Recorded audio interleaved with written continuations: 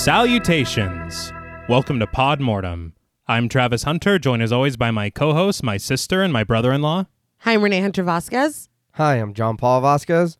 This week, we're broadcasting live from the Christian Haute Couture Fashion House, discussing the 1964 giallo horror classic, Blood in Black Lace. This film was directed by Mario Bava from a screenplay by Marcello Fondato, with collaboration from Bava and Giuseppe Barilla, and rewrites by Mary Arden. Blood in Black Lace is one of the first giallo films, following Bava's initial forays into the subgenre years prior. With highly stylized violence, an impressively indelible color palette, and a mysterious masked killer, Blood in Black Lace would not only establish conventions for subsequent Italian giallo films, but would also prove influential for what would go on to become the American slasher. This film was recommended to us by friend of the show, Miguel Myers ATX. Aside from being an awesome person and a great friend of the show, Miguel also runs the horror podcast, My Horror Confessional. Currently in its second season with new episodes every Friday, do yourself a favor and check out the show. Thank you so much, Miguel, for your support, as well as this suggestion. So, Blood in Black Lace, what were your first impressions on the film? So, I had never heard of this movie until, you had watched it, and then you kind of were telling us about it. Mm-hmm. Very, very interesting movie. I like the, I guess I don't really want to give away too much, but I do like certain things of this movie. Okay. I did enjoy it. I do have some things, nitpicky things. But overall, it's not a bad movie. If you haven't seen it, I would recommend watching this too, because you saying, this is a classic, you can tell, right. You know what I mean? That it is a bit older, but not in a bad way. I did want to ask, I noticed that the colors aren't as, I guess, vibrant or apparent as they are in Suspiria. Like Suspiria, the colors are like, they're slapping you in the face. Right. There are some here, but there weren't, it wasn't, I guess, as bright, or they didn't use it as much as Suspiria did. So I think that part of it might be an issue with the version of the film you saw. Okay. Because they did a restoration, Arrow Films did, that Nay actually got me for my birthday last year. Right, I remember that. So thank you very much.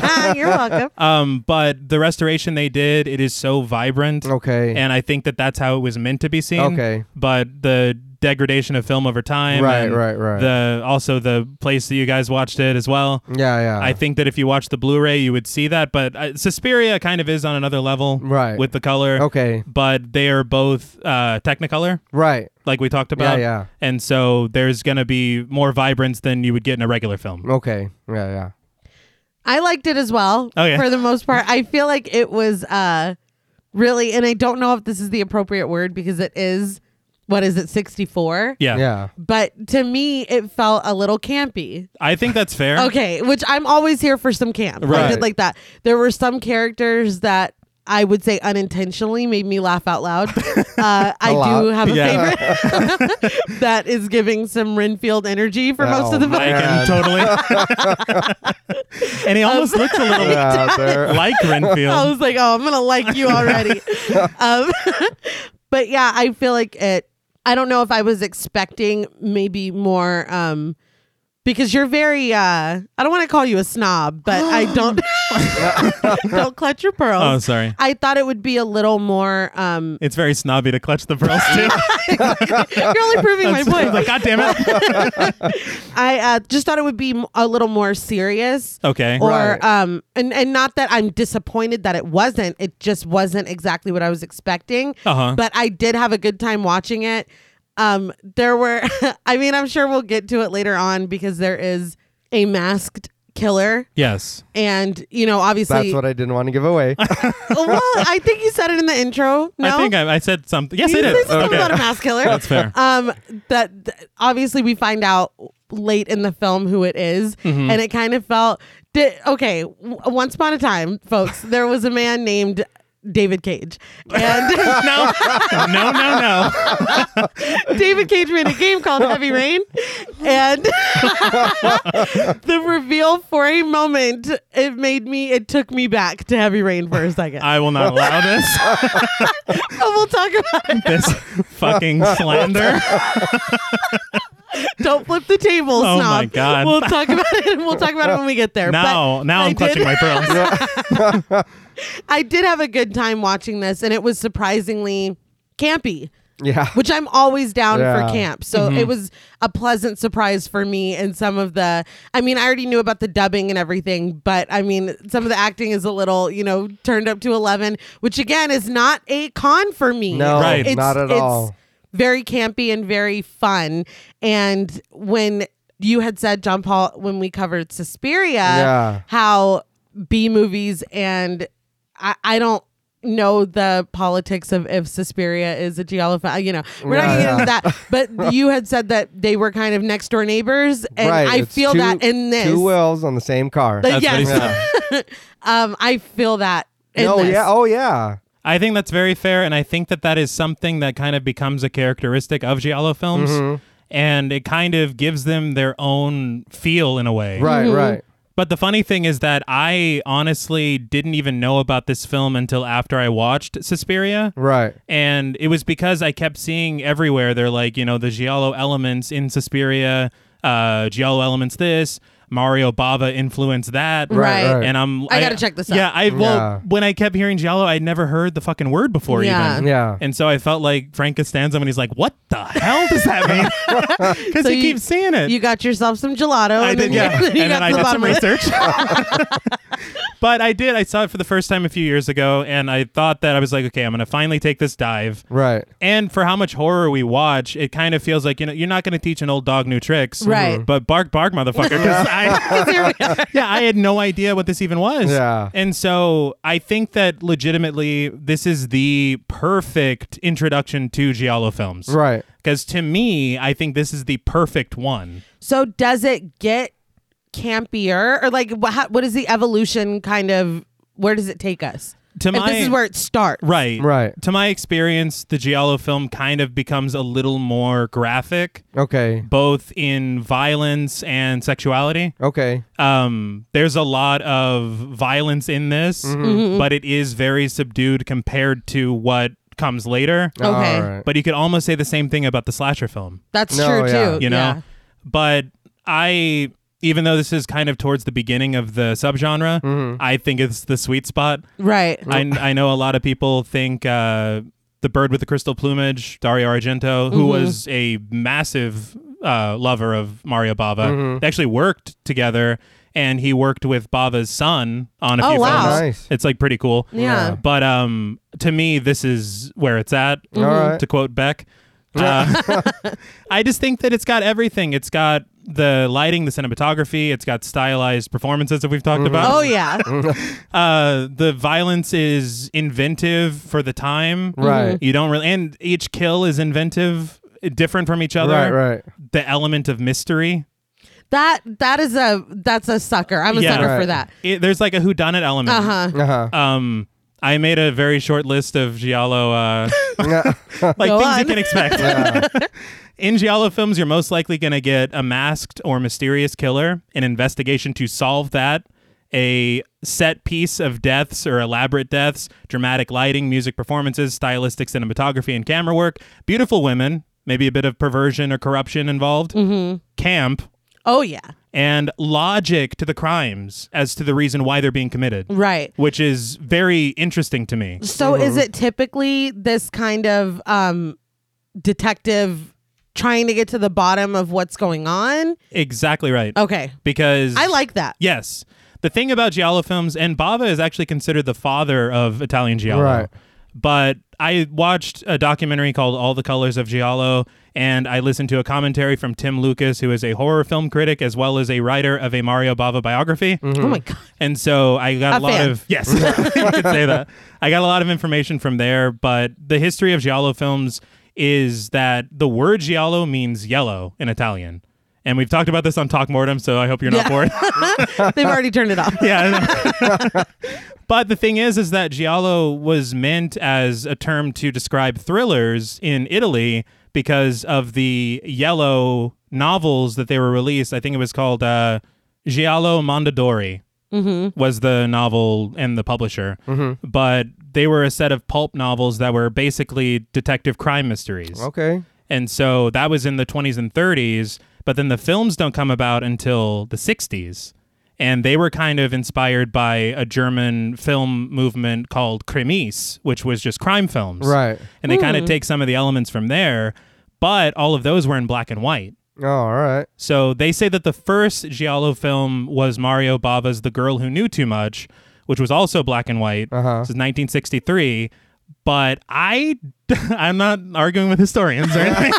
But they're wrong. But they're wrong. I love The Girl Who Knew Too Much, but I think that it is very Hitchcockian. Right. And I mean, even The Man Who Knew Too Much is a Hitchcock film. Yeah, that's what I was thinking. You know, and we've talked about the film Black Sabbath, which was Mario Bava's film that also came out in 63. That was an anthology film. All right. With Boris Karloff, by the way. Hey. But the first segment of that is called The Telephone. And it's his first real toe dip into Giallo films. All right. But this film, Blood and Black Lace, was technically the second Giallo film. But to me, I think that this is it. But it's number one in your heart. It's like the other ones were warm-ups. Yeah, exactly. This is the main event. Now, before we stock this film in the night, we would like to issue a warning for spoilers. Podmortem is a very in-depth podcast, and in thoroughly discussing horror films, we have no choice but to spoil a thing or two. If you don't wish to be spoiled, please go watch the film, then come back and enjoy the show. If you've already seen the film or don't care about spoilers, let's walk the runway. So the film begins with an absolutely dazzling opening title sequence. It really felt like we were watching the opening for a sitcom that takes place at a mannequin factory with just some kooky coworkers. A sitcom? That's what it felt like. I got anime opening vibes. Really? Oh, yeah. It reminded me of Cowboy Bebop. I was like, all right. You're like, I'm into it? Yeah. But seductive brass cuts into light percussion as the camera pulls up from a sparkling gown worn by a red mannequin. So I love the theme of this. It's done by a composer called Carlo Rustichelli, and I think that this is the second time that he worked with Mario Bava, but he had over 250 film credits. Damn. Oh, wow. Like you go to Wikipedia and it says selected filmography because they're like, it's too much. Yeah. But we get the title, Blood and Black Lace, under the original Italian title, Se Donna per l'Assassino, which translates to 6 Women for the Murderer. I think that both titles are very cool. Yeah. I think that they changed it in the States because the idea of kind of like the body count horror Yeah. hadn't really become a thing yet. And so they probably thought that people would just be, okay, there's one Yeah. and 2 women. Yeah. And so they kind of like, all right. Fair enough. But we're then treated to shots of each of the major characters in their own colorfully lit tableaus, the camera panning through bright flowers, mannequins, and dress forms to meet and introduce them. But the sequence ends as the camera dips back down into the gown, bright lights reflecting from it as the song ends. I love this so much. That's what I'm saying. That was an anime opening. Like- I was like, all right, let's see where this is going. It And just felt like if you change the music, it's very come on, knock on her. Like, Oh, wow. like if you It's Three's mute Company. it, well, not specifically, Right. but I mean, you put like a little poppy whatever to it, and it Like you looks want to like go we're just somewhere everybody introducing. knows your name? Uh-huh. Exactly, yeah. For some reason, this is the dumbest thing. I was thinking the Seinfeld theme, even though they don't have that kind of opening at all. What's the deal with mannequins? But the second I saw this, I was like, oh shit, I think I'm going to love this right off the bat. I think it sets the tone artistically Yeah, for sure. for what you're about to see. And I did learn on commentary, they said, because unfortunately guys didn't get to see the colors pop like I did on the Blu-ray, but they were told that Technicolor would not work for a horror film. They said that's Wow. for comedies and musicals. And Mario Bava's like, fucking watch this shit. Yeah, what the fuck? But we cut to a bright red sign for the Christian Haute Couture fashion house swinging in the winds of a storm. A chain on the sign snaps and it jostles loudly as the camera presses in on a fountain in the center of the plaza. Rain whips through the streets as Nicole, played by Ariana Gorini, steps out of the bright lights of the fashion house and into the night. Waiting, silhouetted by a tree, is Frank Scalo, played by Dante DePaulo. Now, Dante DePaulo was in The Girl Who Knew Too Much, Bava's previous film. But an interesting fact about him is that he dated very early on and then would later go on to marry in the 90s Rosemary Clooney, and he would become George Clooney's uncle. What? But he waves her over, and she rushes through the rain and past the squeaking sign to meet him. She asks what he's doing here and why he phoned her, worried that someone named Isabella might see them. Frank frantically asks if she brought some, and even in the rain, he looks a little clammy, which is saying something. He does not look well. No. I was like, okay, so immediately he's a drug addict. Right.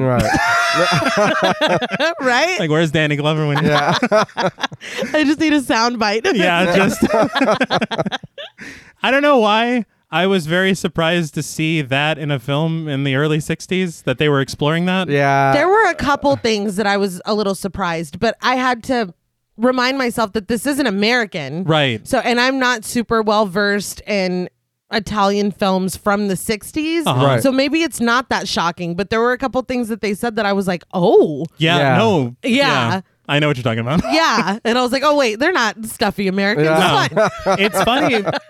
I think that other countries in their films had more of, I guess, I don't want to say an open mind, but I feel like the American like rating system, even back then, was very like, oh, no, you can't. You're not saying that. Yeah. And there's even stuff I'll talk about later that was cut from this film to be released in America.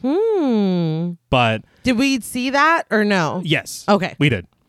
But Frank says that he can't stand it anymore. But Nicole assures him that when she's done here, they'll get some. And she asks about Isabella. Frank says that they got into a fight and she took what he had. Nicole assures him that they'll get more later and kisses him sweetly on the lips, asking him to please hold out a little while longer. He tells her goodbye after he reluctantly agrees to. So I was like, okay, so we got a relationship fucking, maybe a love triangle. I mean, this was like right out the gate. Yeah. Drama.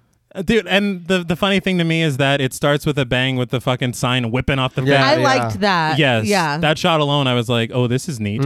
But to begin with this, you've already set up so many things, the addiction, the love triangle thing. Right. But, of course, obviously, we have to talk about the dubbing.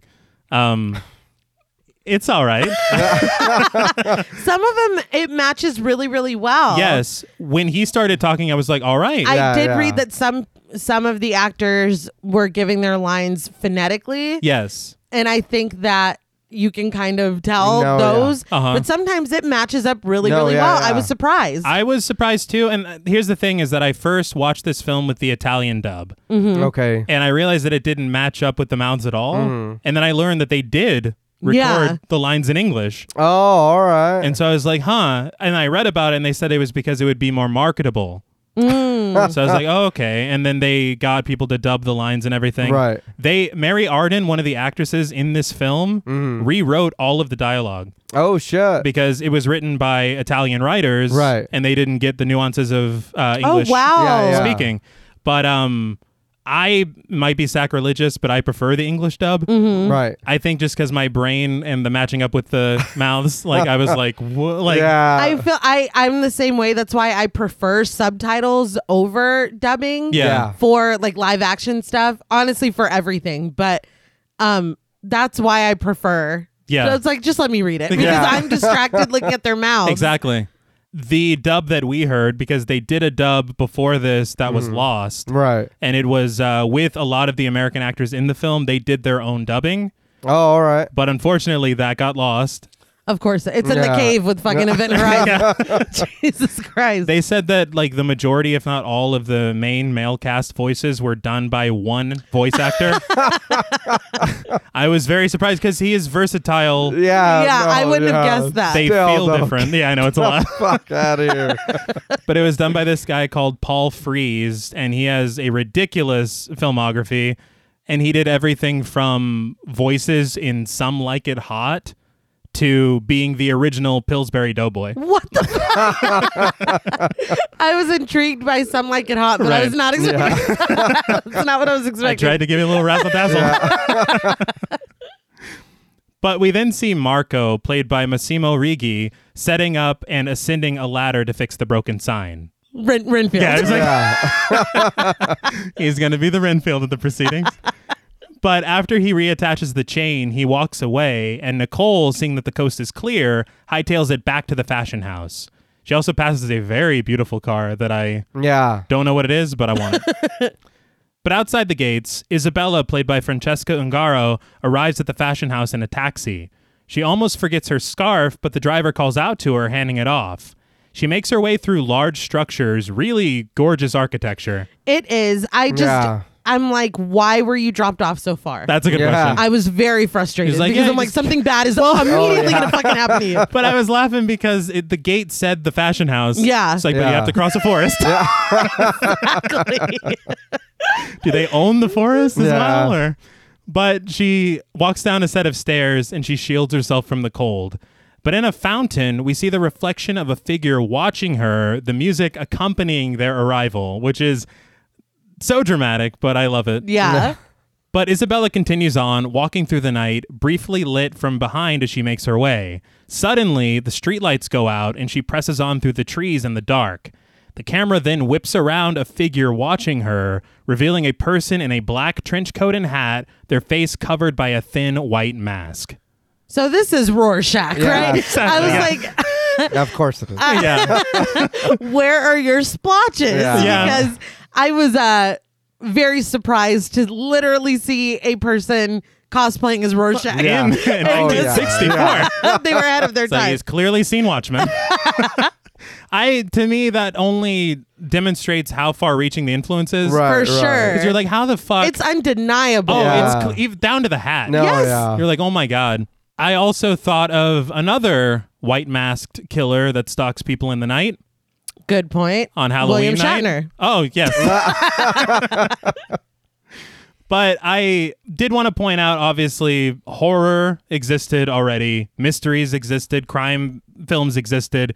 But I think that Giallo brings them together in such an interesting way Yeah. that it creates this thing. They said that Giallo films, especially Blood and Black Lace, influenced everyone, including fucking Martin Scorsese, Quentin Tarantino. Damn. Quentin Tarantino actually tried to release this film on his own label, but he couldn't get the right restored film, I believe. Uh-huh. Damn. He was very pissed off about it. Oh, wow. I believe But it. he was, but he was pissed off in kind of a funny way because he's Tarantino. I'm like, man, Yeah. I'm just trying to release a film, man. Something like that. Something like that. That was a direct one. But the music grows tense as the trees whip around Isabella and she picks up her pace. But she stops in her tracks for a moment when the movement of the trees doesn't seem to be caused by something, but rather someone. She breaks into a jog, but out from behind a tree jumps the masked figure. They grab Isabella, struggling with her for a moment before bashing her face into the tree and strangling her with the very scarf she was wearing. So it's the driver's fault. Yeah. Yeah. He's like, don't forget this. He's the one You're that gonna jumped need out. this later. This was very quick. Yeah. Yes. I mean, it starts we're at a running start from the whole, this dude's fiending and trying to get his shit, and then immediately somebody's dead. It's like, okay. Right. I was like, it happens abruptly. Yeah. And it Yes. was like way more violent than I expected. Oh, no, yeah. Like- For, what is it, 64, you said? Yeah. You think about even American films, you think about Psycho, Yeah. which was shocking in its own way, but didn't really show that much. Right. But Yeah. her face is bloodied and Yeah. fucking, she is strangled. Yeah. Yeah. Like you watched it.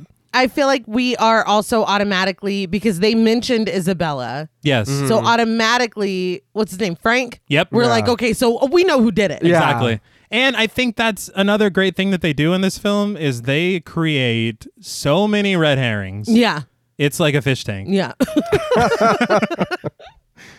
But inside the fashion house, Contessa Christina Como, played by Ava Bartok, shuts off the lights for the evening, and she hears squeaking noises coming from behind a curtain. Emerging from behind it is Marco, who appears to be adjusting his collar. If suspicious were a Yeah. person, Oh, man. it would be this man. And he I was like, carries- nope, it wasn't Frank. It was Yeah. I've changed my vote. He carries that energy throughout the whole film. Yeah. the Yes. entire Yeah. film. It's so it great. only ramps up, if anything. Like, Yes. if nervous or suspicious were a human being, Yes. it's this guy. Personified. Yes. But he tells her that the sign must have snapped off again and asks if she wants him to fix it. She tells him that he can do it tomorrow before putting on her glasses and heading into the other room. Marco looks even more uneasy, but then he walks into a hallway. Then he looks around very nervously before heading into a room, and behind a partition where he pops a couple of pills, pours himself a drink, and gulps it down. Murderance thirsty work. It's like, damn, they didn't tell me fucking don't murder while you're dehydrated. One thing I will say, though, is like I said about the red herrings, I'm going to go ahead and even more so later, but I'm going to say this film influenced Scream. Yeah, when you said red herring, that's exactly what I thought. Oh, yeah. No, Right? yes. Yeah. Even more. You were just going back to normal? You're like, yeah, whatever. Well, I got the red herring thing, but you're right. More later, there definitely is. And I do want to say before we continue that with the English dubbing, they also changed like all the names of the characters. Yeah. And so you're going to hear us refer to like Christina Como instead of Cristiana Cuomo and Max Moreland instead of Massimo Morlacchi and stuff like that. It's just because they changed it. I don't know why they changed it. Right. I don't know if it was to Americanize it. I'm sure. The names aren't hard to say. Yeah. It doesn't matter, dude. But, like, Sadly. stupid reasons for People everything. they don't take the effort. Make the effort. Yeah, we know what you I'm meant. still in Tarantino time. I don't know how to talk, okay? But Christina heads into an office where behind a desk sits Max Moreland, played by Cameron Mitchell. Now, Cameron Mitchell was kind of doing very well for himself in Hollywood. And I read that he actually got divorced and then he moved to Europe to make pictures like these. Right. And he called them his alimony pictures, Oh, damn. which is Fuck. kind of upsetting. So But- is it like in Once Upon a Time in Hollywood? Yeah, pretty much. All right. With Tarantino's back. Yeah, goddamn.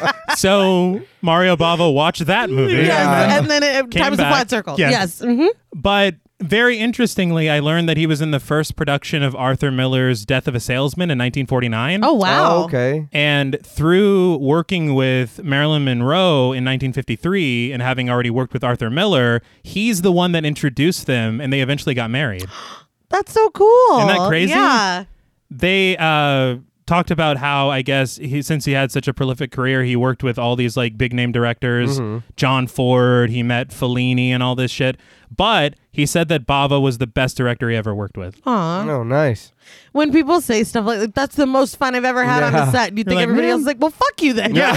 Oh, hell yeah. I'd be pissed. My Even favorite director. Yeah. Wow. Okay. well, even compliments people give me, if they word it wrong, I take it bad. That's true. You do. You can't even, like, if somebody says, like, man, like, if I make dinner, all right, and someone's like, this is the best dinner you've made in a while, I'm like, so all those other dinners were shit? Great. No, it means you've really outshined yourself with this meal. How long have I been fucking up dinner? But Christina tells Moreland that Isabella hasn't shown up yet, and this is the third time this has happened.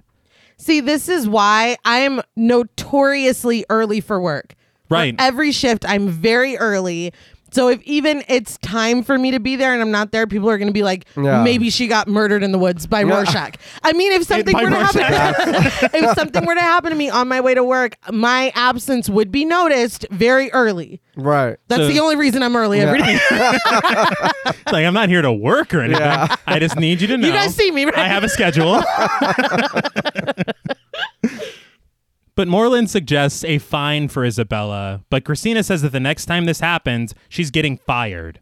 She bails out as Moreland drinks his tea with a slight smirk. I was like, there's a little red herring too. Yeah. Yeah, because he's like, Yeah, he's like, I it's killed not going to her. happen again. But Christina heads into a massive, brightly lit room, saying goodbye to a few employees who are leaving for the evening. So this film, I was very surprised to learn, was made for $100,000 or less. Oh, wow. Damn. It's very hard to believe with what you see because the set design done by Arrigo Bresci and the costume design done by Tina Grani is like next level shit. But you see that they're actually using a lot of real locations, Yeah. which cuts down on that. Right. Which, by the way, the interiors of this building are the Palazzo Brancaccio, which you can rent and actually like maybe get married Oh, in or something. shit. Oh, nice. Not that I'm planning anything. No big deal. But Christina steps into a booth surrounded by pink curtains, finding Nicole standing there. Sat in a chair in the booth is also Peggy Payton, played by Mary Arden. Christina picks up a black dress that's just kind of crumpled in the corner of the booth, and she tells Nicole that she wishes she took better care of the things she wore, reminding her that the show is tomorrow. Nicole apologizes, and Christina agrees that she is sorry, especially when it's time to leave, as she has no mind for anything else. I mean, same. Yeah. It's like, have you ever worked before, man? We're ready to go the fuck home. Every day is a countdown. Yeah. Yes. Like, come on. But after Christina storms off with the dress, Nicole spouts off to Peggy asking, what does she expect? I'm not in mourning like her. That was so fucking Yeah. mean. I was like surprised. damn. Yeah. Some of us got lives to live, bitch. I was like, what? But with sympathy, Peggy says that Christina hasn't been the same since her husband died. Now, Nicole knew that, and she still said Exactly. it. And I will admit, it's not very organic, Right. to put it that way, for them to be like, on Front Street. Yeah. Definitely, especially when it's explicitly stated in a little while, very soon. Yeah, So I it's actually like twice. We Yeah. don't need it. would prefer that they did it just that time. Yeah. It would have made more sense. But I do also think that it kind of sets up Nicole, because there is something that Nicole does later that you're like, all right, this is Yeah, kind of yeah. your shit. You're an I guess. asshole. Yeah. But Christina goes to a nearby armoire to hang up the black dress, but when she opens it, she finds the strangled, bloody corpse of Isabella. She also finds the Soup Nazis recipes. But the camera zooms out dramatically as Christina recoils in shock and shouts, Isabella! I was like, just trauma on top of trauma. Yes. She's already fucking grieving. Like, Mm-hmm. really? You needed to find this in here? Yeah. Of all people. Who put you in there? Tell me right now. But we get a very tight shot of Isabella in the armoire as well. I will admit that we can see her pulse in her neck. It doesn't matter. Get past it. Just get past it. I will say that the shot of her where they do that zoom out from her being shocked, I love camera work like that. Uh-huh. I don't think people do it enough. They do it. I mean, they do zooms and stuff now, but they're just not as cool. I don't know how else to put it. I feel like most people want everything. I know that this is its own style, Right. but it is very specific to what we're watching. Yeah. So that's not going to fit in everything. Yeah. No, You're like, but put it but in do everything. it, yeah. Have you tried it though? I mean, well, you look at Django Unchained when we meet Calvin Candy. Yeah, God fucking damn it. bring him back.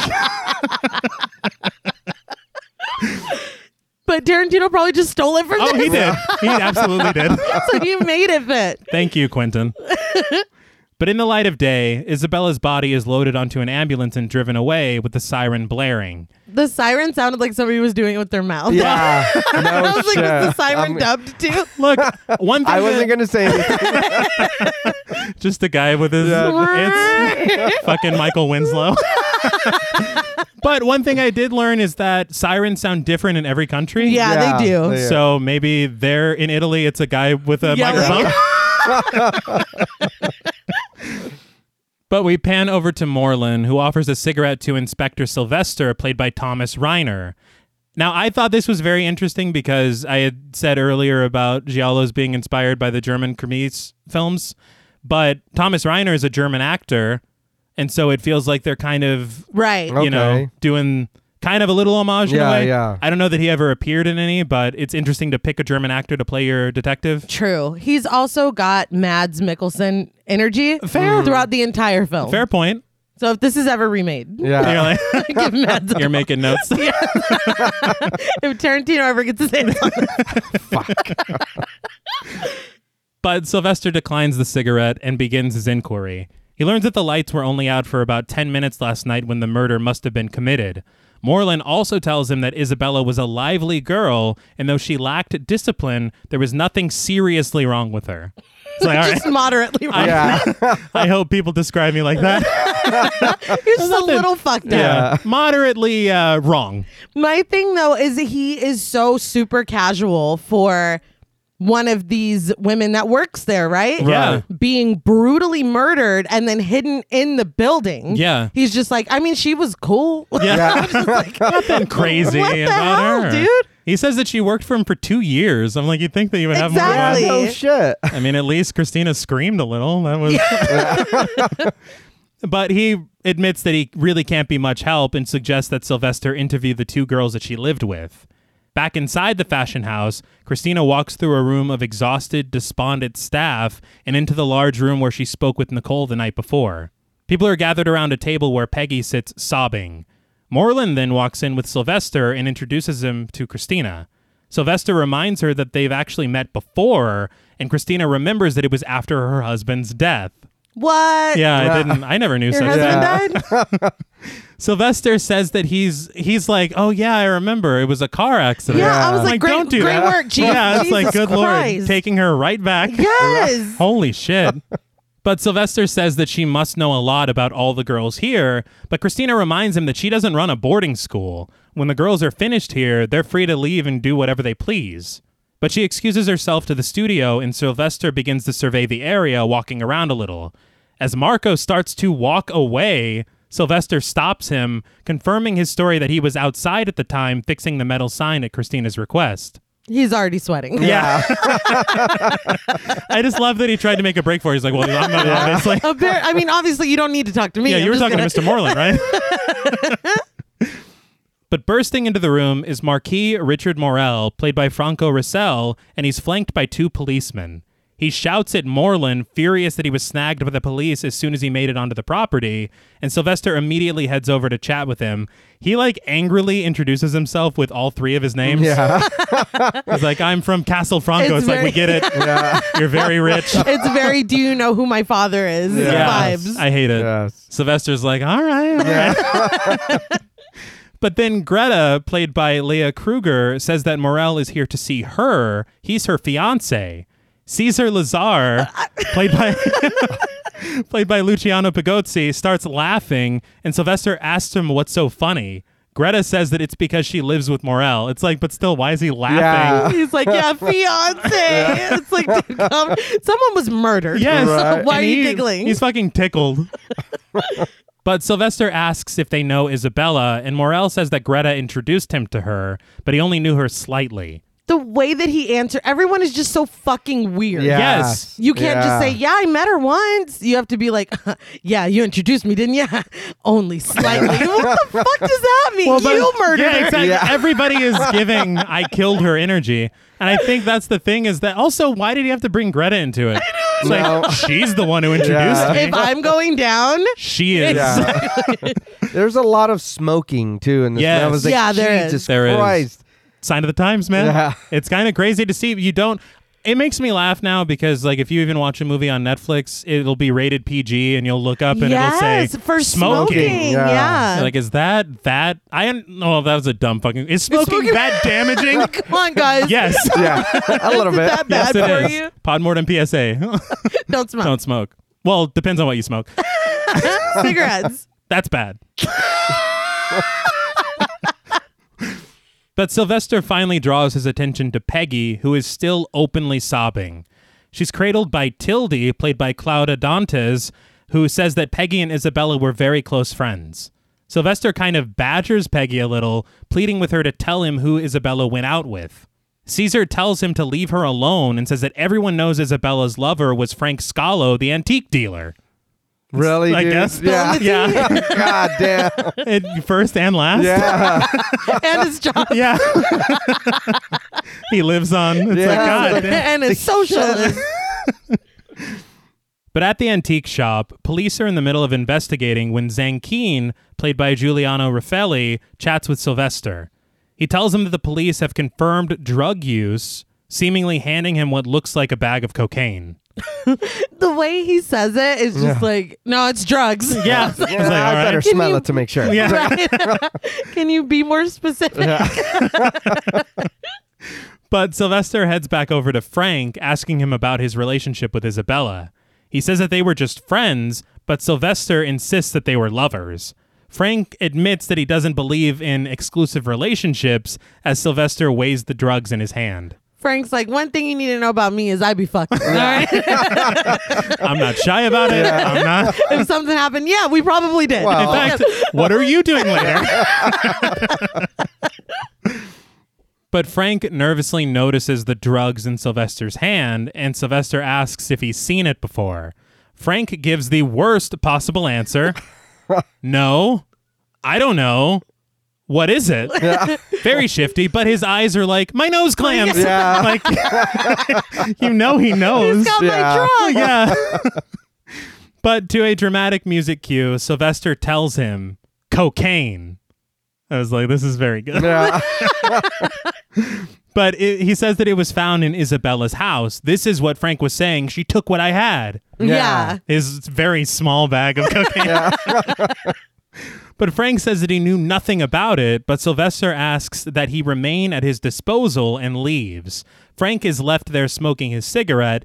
The prime suspect, clearly. Obviously. Oh, yeah. It switched back from... Yeah. I mean, I still got my eye on Marco. Very fair.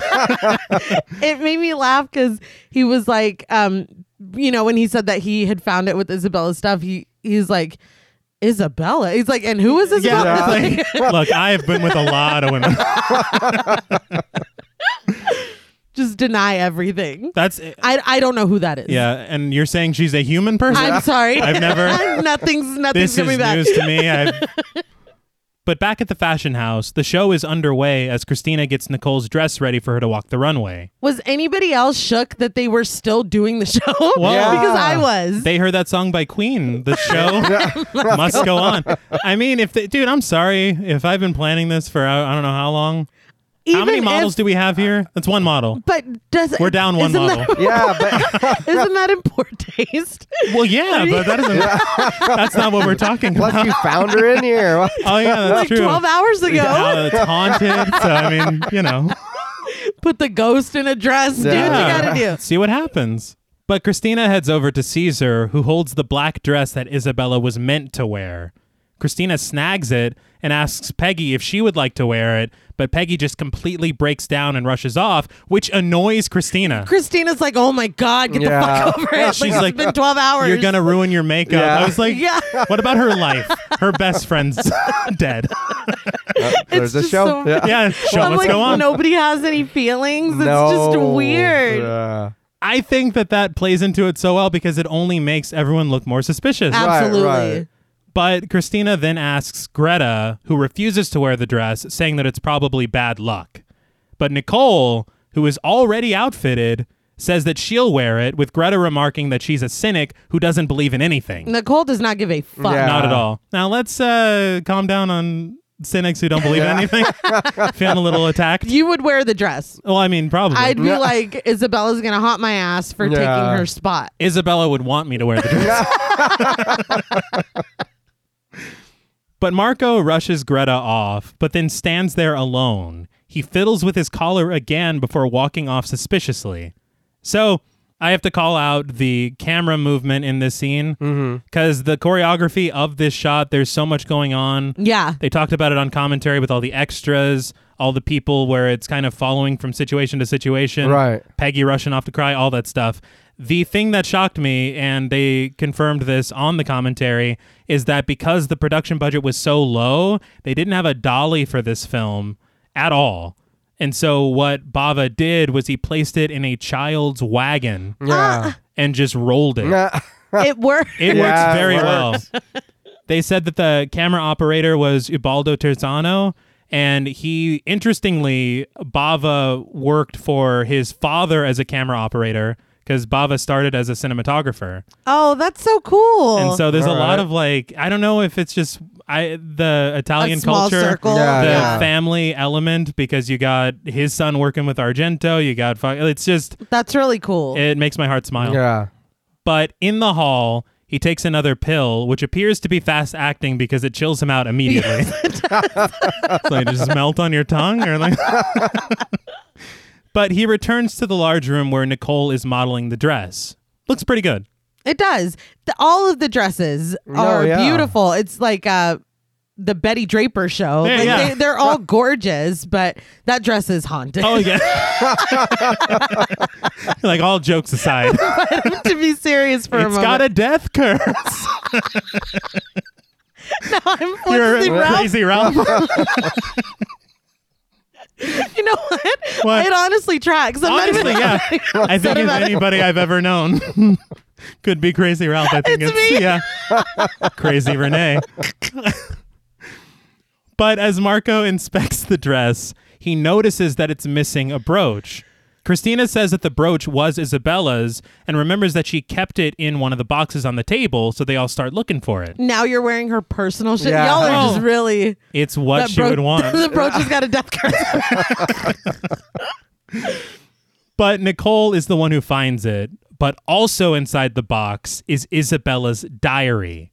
She calls out to everyone what she found, and we get shots of Caesar, Christina, Peggy, Marco, and Tildy looking incredibly stressed. That was a lot.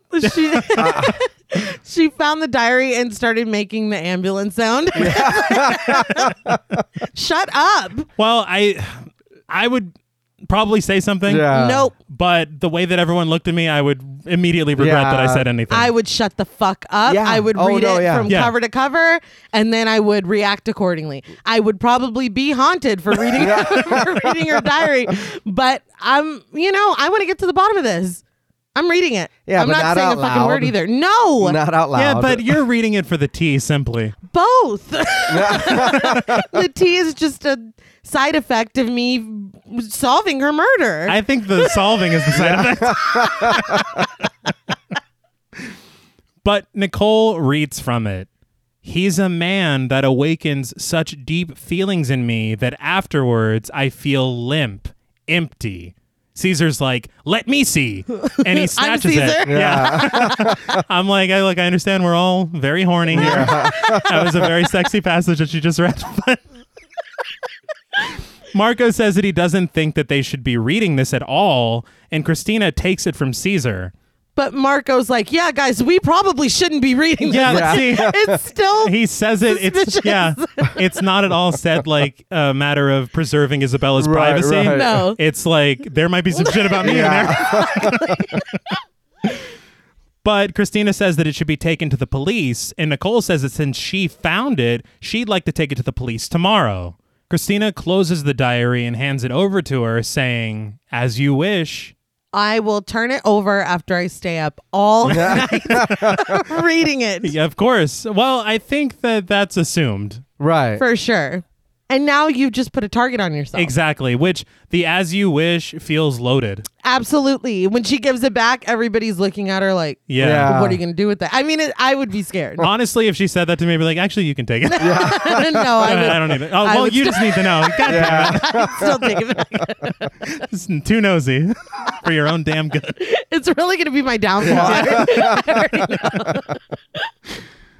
But Nicole stashes it in her purse, but when Peggy gives her almost too eager of a look, Yes. Nicole takes her purse out of the booth and sets it on the table in the common room before stepping out to walk the runway. The shot lingers on Nicole's purse as all of the suspicious eyes of the main cast of characters spy its spot on the table. But nobody goes for it, and Nicole returns to find her things just as she left them. The fact that she took it away just to leave it Yeah. again. Yeah. I was like, they all watched you. I don't know. I think what I got from that was that if it was in the booth the way that it was, Peggy could have snatched it easily. Yeah. And, Now and nobody would know. anybody Yeah. can. Okay. And if anybody can, nobody can. Right. So the way that the shot lingered, I'm fucking everyone's a suspect. Yeah. You know, I just love it so much. But Nicole steps out of the room, eyed closely by Tildy. In the pill popping hallway, Nicole makes a phone call to Frank asking why he didn't come. He tells her that he isn't feeling well, but she tells him that she's got some. But even more, she tells him about the diary. A shadow enters the frame in the background, eavesdropping on the conversation as Nicole says she was worried there would be something about Frank in there. But she says that everyone saw it and that she plans to give it to the police tomorrow. Frank says that'll give them time to look through it and that he'll be right over. She's like, I thought you were sick. I laughed out loud. Yeah. He's made a full recovery. Yeah. But he goes, look, I can barely breathe. Yeah. He's like, but if you have some, Yeah. I'll feel better. It made me laugh because he's like, I almost mugged a cop for a very small amount. Small amount of it. But the shadow disappears as she turns around and gets off the phone. I love this because, again, that shadow could be anyone. Yeah. For some reason, at that point, I was like, I think it's Marco. That's who I... Everyone. Marco Yeah. thinks it's Right. It's like, fuck, I probably did this. Why would I be so nervous if I was innocent? But back in the main room, Christina keeps the show going, checking in on everyone and snapping at Caesar to do his job. That moment I thought was interesting because we just saw Nicole kind of somebody skulking in the background or whatever. And then when Christina's walking through the area, she sees Caesar and she's like, where have you been? Yeah. And he's like, I've been right here. Yeah. Well, get to work or whatever the fuck. Yeah. But I was like, where have you been? Exactly. Yeah. So, and again, I can't say that whoever is eavesdropping on the conversation, I can't say that they're the killer. Right. It could just be you. It's me. Yeah. So, It's Crazy Ralph. yeah. But just as Nicole returns to her booth, Greta tells her that she has another phone call. Nicole picks it up, but she doesn't seem to recognize the voice on the other end at first. Oddly, the voice says that it's Frank. He says that he feels too bad to come over after all, and that she should come see him instead. Frank is like, it's me, Ernest Minville. This felt very weird. Yes. I was like, we just hung up. Yeah. I don't know. Yeah. Something's not right. It's fine if she recognized the voice. Yeah. Yeah. But her not even being like, dude, I don't think you're Frank, man. Yeah. You know? She's just like, oh, okay. Yeah, sure. That's what I was Yeah. like, come on, you just talked to this dude. What the hell? And you know his voice. Yeah. Yeah. But even though it means leaving the show, Nicole says that she'll be on her way soon. She heads over to Peggy, telling her the deal with Frank, and asks if she can borrow her car. Slightly annoyed that she's leaving in the middle of the show, Peggy still decides to help her. I genuinely couldn't believe this because Huh. Peggy's like, we're in the middle of a show, and Nicole goes, who cares? Yeah. A lot of people. How about everyone who set it up? What are you talking about? Like, this is in Isabella's honor, right? We're already down one model. Yeah, It's now like, you're God fucking- damn. But Nicole asks her to go get her keys, but to make sure that nobody notices. Peggy heads over to the table where Nicole's purse is, and we see her dig into it, her hands clutching the red binding of Isabella's diary. With Peggy's back to them, Christina and Tildy notice something very fishy going on and ask Peggy what she's doing. Peggy turns around nonchalantly with her own purse in her hand, saying she was just looking for a handkerchief, which she holds in her other hand. It made me laugh because conceivably she's digging in her own bag. Yeah. And Christina's like, what the fuck are you doing? This is my stuff. Well, it's too close to the real purse. Yeah. Everybody is very uncomfortable. But Peggy returns to Nicole and unwraps the handkerchief, which was hiding her car keys. She tells Nicole about an alarm that's in the glove compartment and tells her to be careful. Nicole rushes off, and we see a staff member roll a cart past her purse on the table, which obstructs our view. When they pass by completely, her purse is gone. So in this moment, I was like, did Nicole leave without taking her purse and then someone snatched her purse?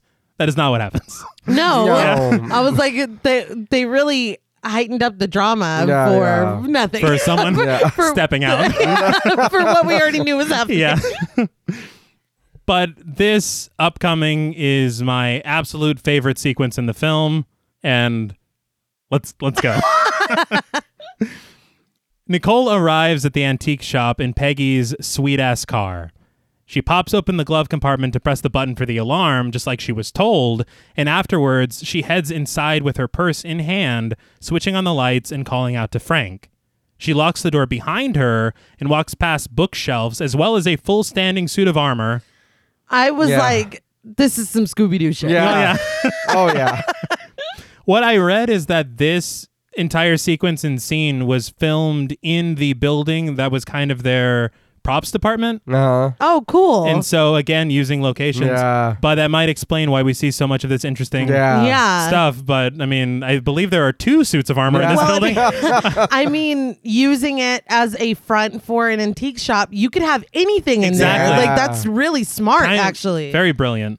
But as Nicole walks deeper into the building, the camera pans back to the suit of armor and then behind a shelf where we see a gloved hand reaching slowly for the light switch.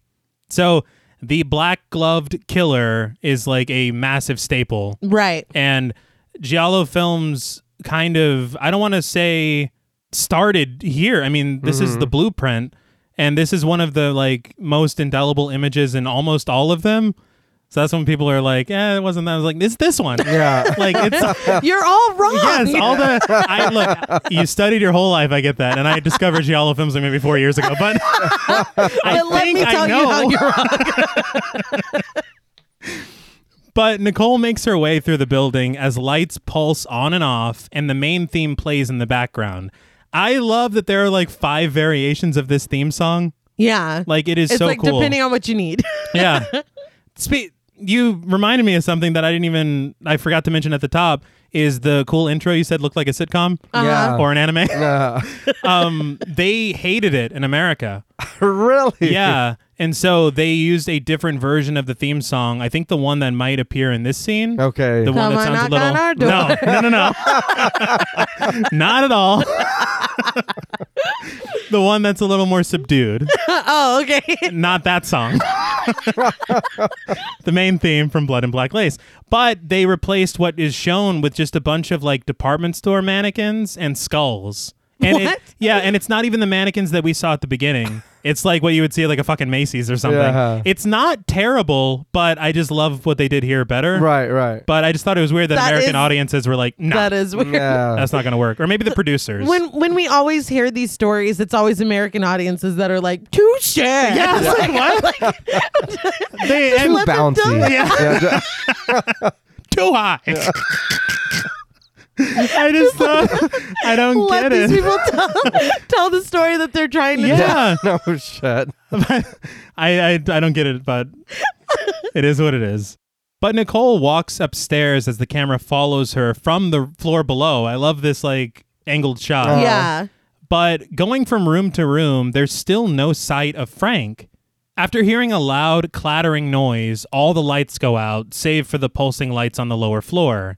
The camera follows her as she heads back down to that floor, but as she goes to make a hasty retreat, a large chest falls from above, almost hitting her. See, I'm sorry, Frank. I know you were waiting on the yay delivery. Yeah. I'm gone. Just that.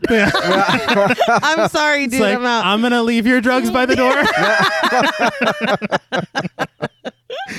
But she rushes behind the staircase as we see the masked killer descend the staircase and peer down to the floor below. In darkness and silence now, Nicole looks for a way out, but is stopped dead in her tracks when she sees a stationary figure off in the distance. In an amazing shot, and very practically done, and you can clearly see how it's done. Yeah. The light pulses off and on, and when it goes off for a moment, comes back and the figure disappears. I love this so much. And I think there's this contrast. It's kind of like when we talked about in Suspiria, where the lights were, I believe, blue when one of the characters died, and we took that to mean that it was darkness. Right. Yeah. I think that there are these like purple hues coming in from the lights that are meant to kind of show the darkness of the room. Right. And the way that they pierce along with the green of the pulsing light, Yeah. it's just amazing. Yeah. And those are the Joker's colors, so I assume that also stole... I don't know. He also inspired the Joker. But Nicole gasps fearfully and runs off to find an exit, knocking items over and even crashing into a shelf and falling down. It's like, be careful with the antiques, please. Right. You're paying for all of it. Yeah. Frank's like, I was here the whole time. So. But a full suit of armor falls over, almost hitting her. She cries in fear, looking into the darkness as she hears noises all around her. Out of nowhere, what appears to be a javelin loudly strikes a shelf right next to her. She screams and scurries away, but as she puts her back to a piece of furniture, she's promptly grabbed by the masked killer. She pulls away from him, ripping her shirt in the process. Through a shot in the mirror, we see her stumble to put her back against the wall. I love when I'm tricked by mirror shots. I wasn't tricked by this one, but the way that she enters the frame, Yeah. it's amazing. And I do have to say, from this point on, her bra is exposed. I know, that's scandalous. No, but I think it gives a little bit of sexuality to the scene. It does. And they really focus on that later on. Yeah. That is fair. Like I said at the beginning, though, this is very tame compared to what Giallo films would Really? become. Yeah. It like this, because I'm sure that there is something to be said about what they're doing here, but what they do later, there's much more to be said. Oh, all right. But as the lights continue to pulse, she makes a break for it, rushing to the door that she entered originally. Remembering that she locked it, she rushes to find the keys, but doesn't notice a suit of armor swaying behind her. I knew that suit of armor was up to no good. Oh, yeah. We've seen Scooby-Doo. Yes.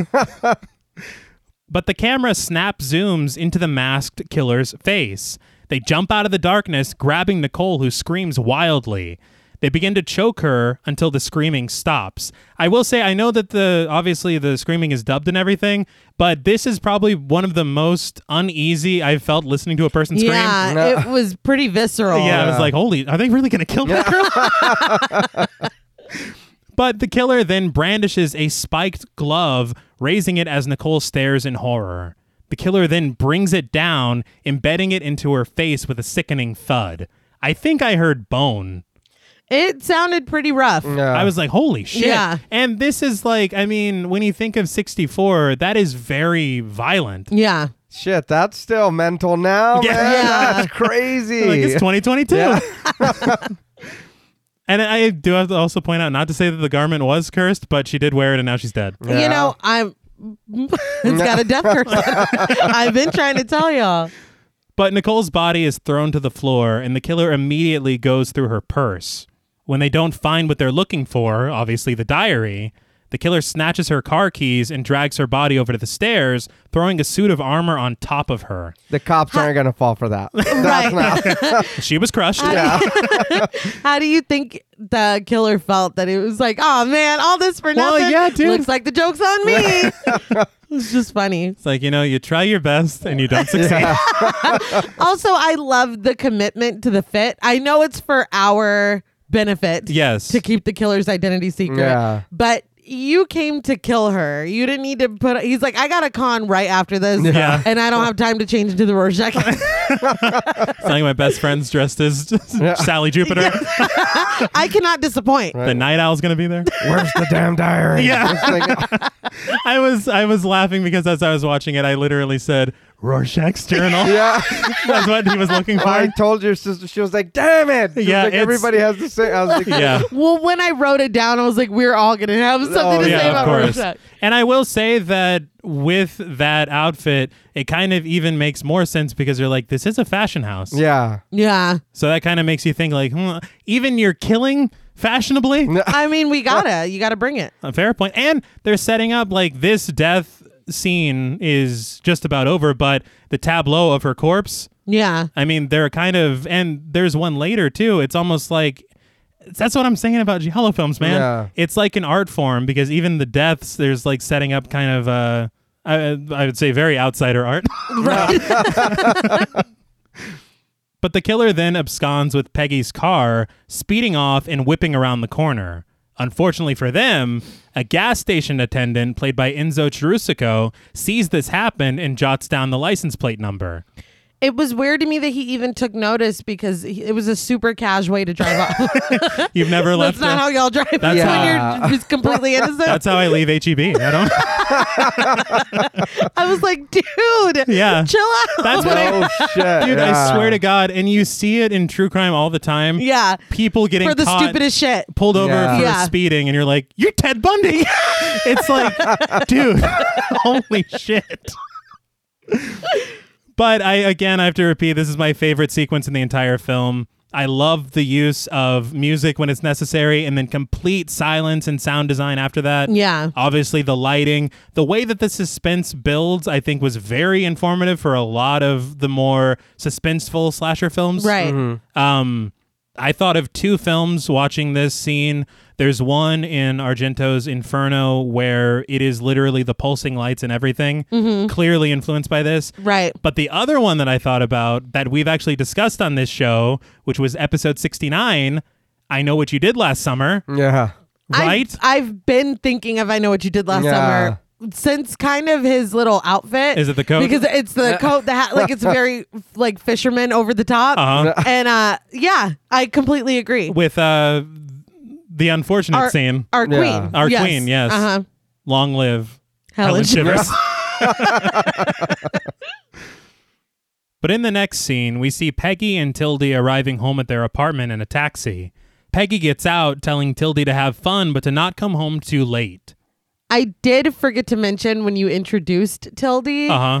Do you know the FBI profiler? She's on like Deadly Women and Stuff. Candice DeLong. Yes, she exactly. looks fucking just like her. And so in all my notes, I refer to her as Candice DeLong. That is so like specifically accurate. I will never watch this film the same again. It's like she's gonna solve this, guys. She's gonna figure it all out. She's watching very closely. But before Peggy is inside, the taxi speeds away and she realizes that Marco is standing in the street. Not Marco. Yeah. He says that he wanted to keep her company until Nicole got home and asks if she's afraid to be alone. I'm more afraid now. Yeah. Like, I'm actually less afraid alone. Yeah. But Peggy says that she doesn't really care. She just wants to go upstairs and get some sleep. But Marco reminds her that she has to stay up until Nicole brings her car back and simply asks her, please. And so she invites him up. I didn't fully understand why she needed to stay awake until the car came back. Yeah. It seemed, well, I mean, I would like to get my car and car keys back before I go to bed. Yeah, at least know. I'm also not handing it over in the middle of it. I mean, I don't know. It just feels like if she was so willing to give up her keys, she wouldn't be super concerned. It was like maybe this was a regular thing. I don't know. I think to me, the thing for me, it's not even about that. Like, what weirds me out is that this was all supposed to be on the down low. Right. And Marco's like, didn't Nicole borrow your car? That's true. Oh, It's like, how the fuck do you know that? I didn't even think of that. That's right. You're like, why am I sleeping? He's like, no, those. You don't tell me to fucking stay awake. No, Marco's like, because she was driving it when she came to the. I never saw her at all. But he says that he couldn't have gone home with an easy mind knowing that she was alone in the house. But we pan across the interior of her home, all the furniture covered in white sheets. I'm like, I see why he was afraid for her because her couch is haunted. Yeah. It's Isabella. Yeah. It's for the dress. She's like, it wasn't even her, but she's still haunting her. It doesn't matter. But we hear ominous music as we see someone in a trench coat kneeling over the fireplace, hard at work on something. They turn around to meet Peggy and Marco as they walk in, but it's just Clarice, a housekeeper played by Harriet White Medine. So the fake out. I thought this was very funny. Yeah. I was It's like, like, well, it's funny because we don't really know at the moment, aside from the desire to get the diary, Yeah. the motivations of the killer. We know that Peggy potentially has the diary. Yeah. But I'm like, why is the killer in her apartment? Just waiting. Just here. And so I was like, okay, good. Okay. But something interesting about Harriet White Medine, much like the actor who plays Marco, she was in Bava's Black Sabbath as well. Oh. All right. Interestingly, she was in the segment that you saw on the Babadook that they were watching. Oh, okay. All right. Very cool. Yeah. But a couple of very interesting things about Medine is that when she was younger, she worked as a dental assistant, and two of her patients were John F. Kennedy and his brother Robert Bobby. F. Kennedy. Wow. But she was also the first American actress to relocate to Italy after the war to pursue work. So she's like, Oh, shit. a lot of these people have led really interesting Yeah, lives. it sounds like it. But the whole coat thing did remind me of everyone having the slicker from I Know What You Did Last Summer. Or the big ass winter coat in Urban Legends. That's right. See, it's a thing. When she was wearing it at the pool. Yeah. Stop It's like, dude, you did not wear that here. It's bullshit. Quit it. But Clarice asks about Nicole, but Peggy just tells her that she's at a party and will be home later. Clarice tells her that dinner is warming up on the stove for her, and they say their goodnights. But before she's even completely gone, Marco is just overcome with emotion. Why did you let this man in the house? I don't know. No, Well, maybe it's like a Lopper situation where it's like, well, if I leave him outside, I don't know, Yeah. man. you know, he'll get got. And then that's on me. Well, but Marco tells Peggy that she just doesn't understand. He's told her 1,000 times, but she doesn't get that he's fallen in love with her. She asks him to calm down and sit next to her, which he does, once again fiddling with his collar. He loosens his tie and goes for a cigarette to calm his nerves, but the pack in his pocket is empty. He kind of dramatically says that he's both ill and unlucky. It's like, You smoked all those. yeah, It's not that's about not luck. luck at all. But Peggy tells him not to be like that and that she's his friend. Marco goes over to her purse to get one of her cigarettes, but she's like, no, don't. Yeah. No one has an ounce of chill in this. No. Because she's like, no, give me that. But she snags it from him, saying that he'll just untidy everything in her bag. You're going to untidy that thing I stole. Yeah, exactly. That's a hell of a reason. Yeah, it's not even. But she does get him the cigarettes and hands him one, taking one for herself as well. And you can tell, I think that this is, because for me, I wasn't even completely sure that Peggy stole the diary until we saw the killer not come up with it. Yeah. But now we know. And For that's, sure. You know. Yeah. But he lights a cigarette for her, but suddenly her phone rings. It turns out it's Sylvester. He says that he found her car abandoned and asks if it was reported stolen. She tells him that she let Nicole borrow it and asks if something is wrong. But he won't tell her over the phone and says that he'll have to come to her house to tell her in person. Never a good sign. No. But she gets off the phone and she tells Marco what's going on. Strangely, Marco says that he better leave. He doesn't want the police to find him here. Why? I don't know. This was so confusing to me because he's like, well, I better get out of here then. And she's like, yeah. Yeah. I'm like, Yeah. why? It's best nobody knows you fucking came over here. Jeez. She does agree. Yeah. And he says that it's what's best for him and especially for her. I don't Yeah, understand. This really, it's like, because if I stay, I'm probably going to kill you. Yeah. That's all I'm That's what it thinking. felt like. But the funny thing is that right there in that moment, it sets him up like he was already trying to leave earlier. Right. When the police were interrogating. Yeah, he was. And then now that they're on their way, he's like, oh, I gotta see you later. But what happens in a bit, it also puts him in the light as well to possibly being the killer. Yes, Yeah. we're right here. Yeah. But after he leaves, Peggy immediately rushes over to her purse, retrieving the diary and opening it up. Marco's like, I'm going to go get some cigarettes, okay? And then he's gone. Yeah. For the record, that was just as poorly dubbed. 100%. But she searches feverishly until she finds the entry she was looking for. October 16th.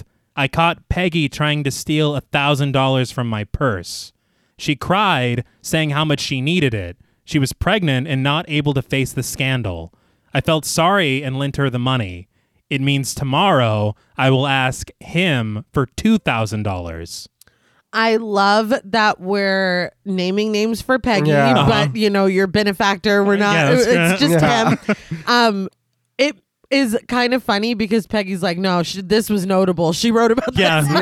Well, that's a big deal. It's huge. And first of all, why do you have $1,000? that's what I'm Yeah. saying. I'm not at all going to be blaming her for this, but if you have $1,000 in your purse Yeah. and you're not on your way to make a giant purchase, And Peggy Yeah. knows about it enough to be like, oh no, I'm gonna that's steal exactly exactly. what I need. and even funnier, she's like, "Oh my god, I just lent Peggy $1,000. I'm gonna need $2,000, like an extra for mommy gets a taste on top." I just don't understand why she needs that much. But Maybe 1,000 is just the standard that what she needs gets. to stay? Right. But now I need 2 because I just gave this bitch 1. Fair. Yeah. That is fair. 1,000. I can't get over that.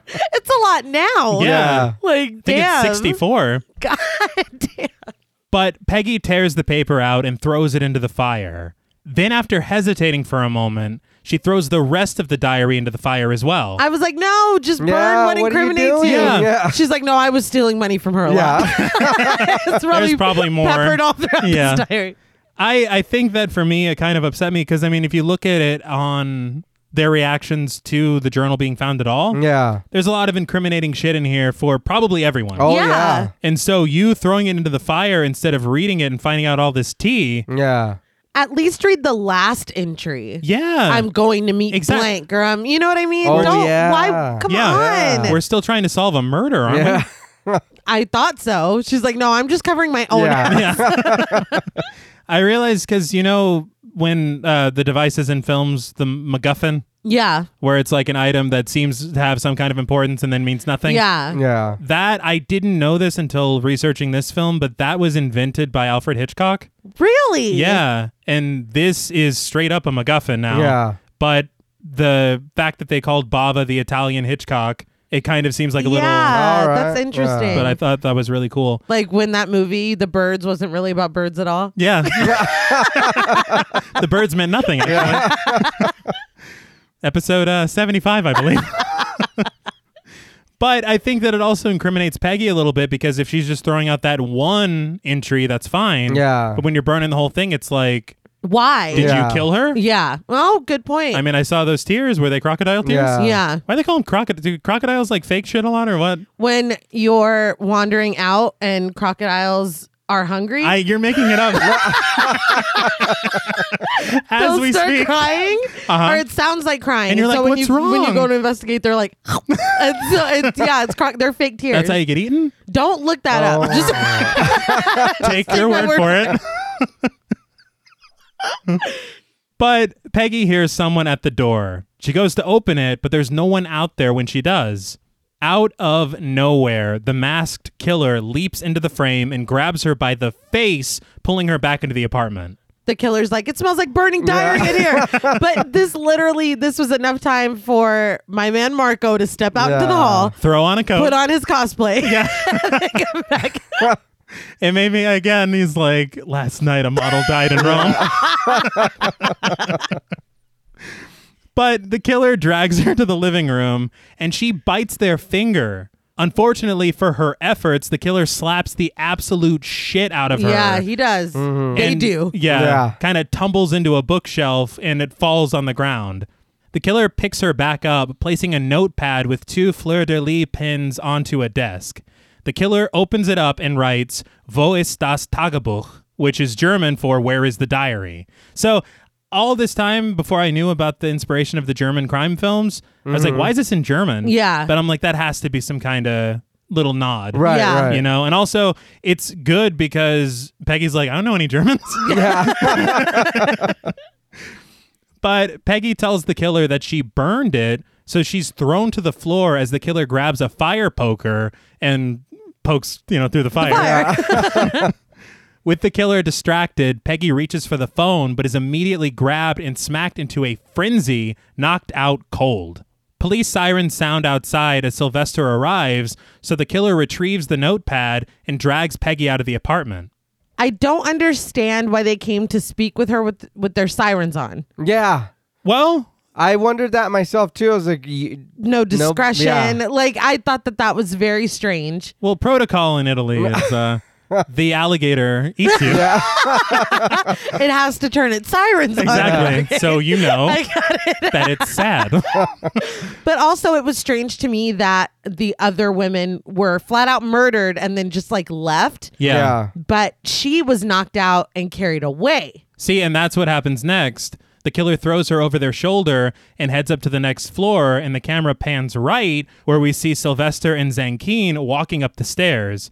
So I think that it doesn't matter that the diary is burned. Yeah. Yeah. What the fuck did you see in the diary? Yeah. Yeah. Then we'll get to that in a minute.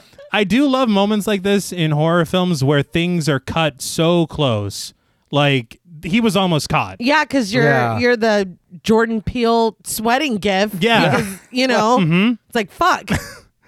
I also learned on commentary that Mary Arden did her own stunts for this. Oh, wow. Oh, damn. This made me laugh, but they hired a stunt person. Uh-huh.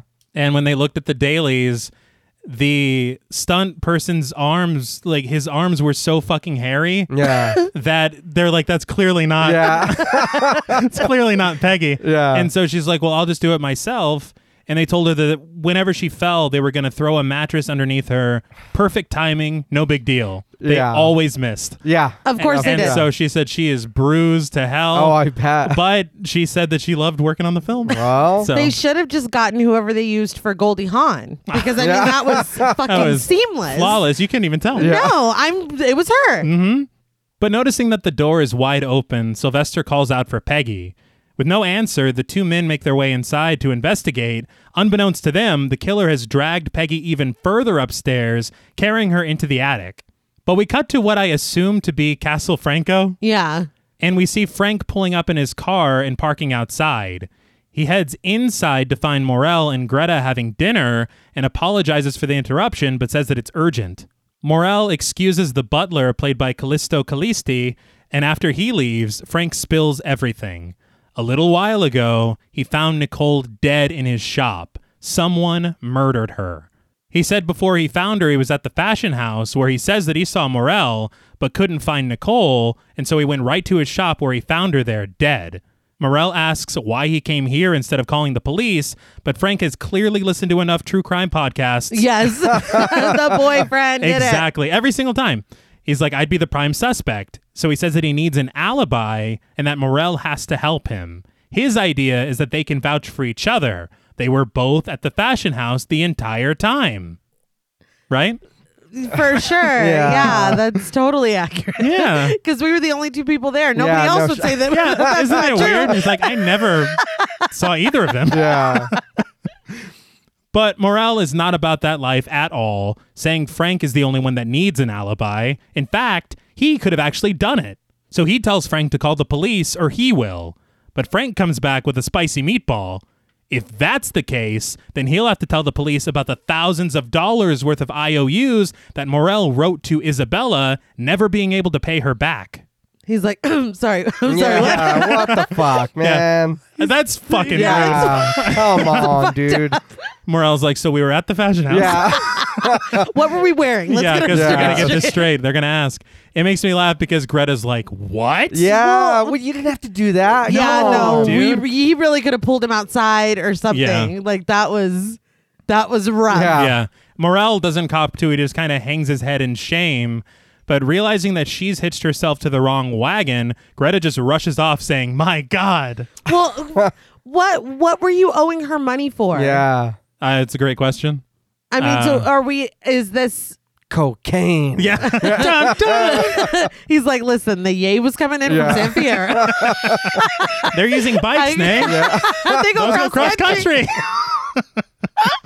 He's like, listen, CJ. I mean, Frank, the shit is rough. We got to do what we got to do. And it makes me laugh because Caesar was laughing at their relationship. Yeah. So it's like clearly she's not in this for the love. Right. He owns a fucking castle. Yeah. It's like, look around you. But learning that he really doesn't. Yeah, see, that's what had confused me too, because he was into Isabella for thousands or whatever Frank said. Yeah. But when Frank comes in and he came in all hot, dude is like, oh, you can go, Charles. Yeah. But I'm like, you have butlers, you have a castle. Uh-huh. I'm very confused as to what the fuck is going on here financially with you. They might have worked out a deal with the butler.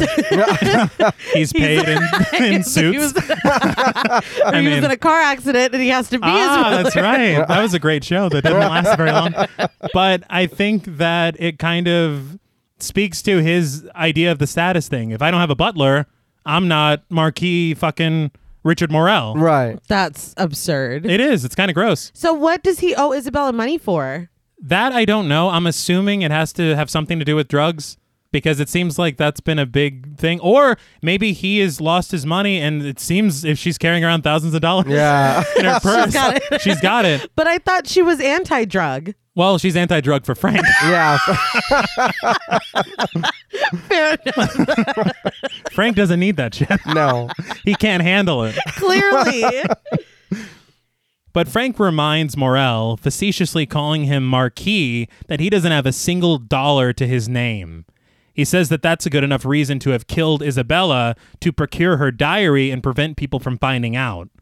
Morel pretends to not know about the diary, but Greta, now with zero loyalty, she's like, no, that's not true. I told you about Nicole finding the diary. But Frank tells Morel that they'll sink or swim together and urges him to take his advice. It's very funny to me and unfortunate at the same time that in a lot of murder mysteries, the victim seems to have reasons from a lot of people to want them dead. Yeah. What a life. Like, I could not. Yeah. Can you imagine? I mean, but that bitch was living. She like, was. you got to give it to her. I want $1,000. She's carrying around thousands of dollars. She's handing out money. She's getting money. She's got drugs. I mean, taking drugs away from people. She was living, and she was a fucking model. That too. That's a. I'm just saying, Isabella knew how to live. I'm jealous. A little bit. Live Maybe fast. I killed her. You were very interested in the diary. I'm going to move on. I'm not trying to incriminate anyone. But Frank says that he's going to go back to the shop and call the inspector and tell him that they were all together the entire time. I love that Greta is not even consulted in this. No. She just by default. He's like, all three of us, we were together. You're going to vouch too, right? Yes. But he bids them good evening and leaves. At an undisclosed location, Peggy sits tied up and blindfolded next to a burning furnace. In a really great shot, the masked killer creeps down a staircase through smoke to join her. The killer takes off her blindfold as she insists that she burned the diary, saying that there was something personal in there that she did not want anyone to know. The killer just lays into her with more slaps, but then unties her and forces her face closer to the furnace. Those were frustration slaps. God damn it. Yeah. That was so funny. I don't know why there is so much slapping in this movie. Yeah. There's a lot, and there's a couple That later are- that I was like, get the fuck out of here. Yeah, There's- oh no. Yeah. There's one that is so unnecessary that Yes. it makes me laugh out One, loud. there's a- Well, yeah. In all fairness. But the killer takes her hand and presses it onto the glowing red furnace, smoke rising as she screams, and her palm is burned. She collapses back into her chair and looks up at the killer. Out of nowhere, though, she rips their mask off, clearly recognizing them. Yeah. And she says, "No." Yeah. It's giving Casey Becker. Yeah. Right? Yes, exactly. I try to pause this so many times and I would get the eyes, but the mask would still be half over the face. I was like, I asked your sister and she goes, they're just going to show you later. I was like, well, I know I got to watch the movie. but I wanna know now. I want to know He was now. like, did you pause on the face? I was like, no. I don't want to be spoiled. Well, for a split second, you you can see, yeah. you do see a face. I think you can make out, the most you can make out is it's a man. Right. And that's all. Yeah. That's all I see. But ripping off the killer's mask, who is trying to keep the identity a secret, obviously a rookie mistake. Yeah, we learned that in Hush. Yeah.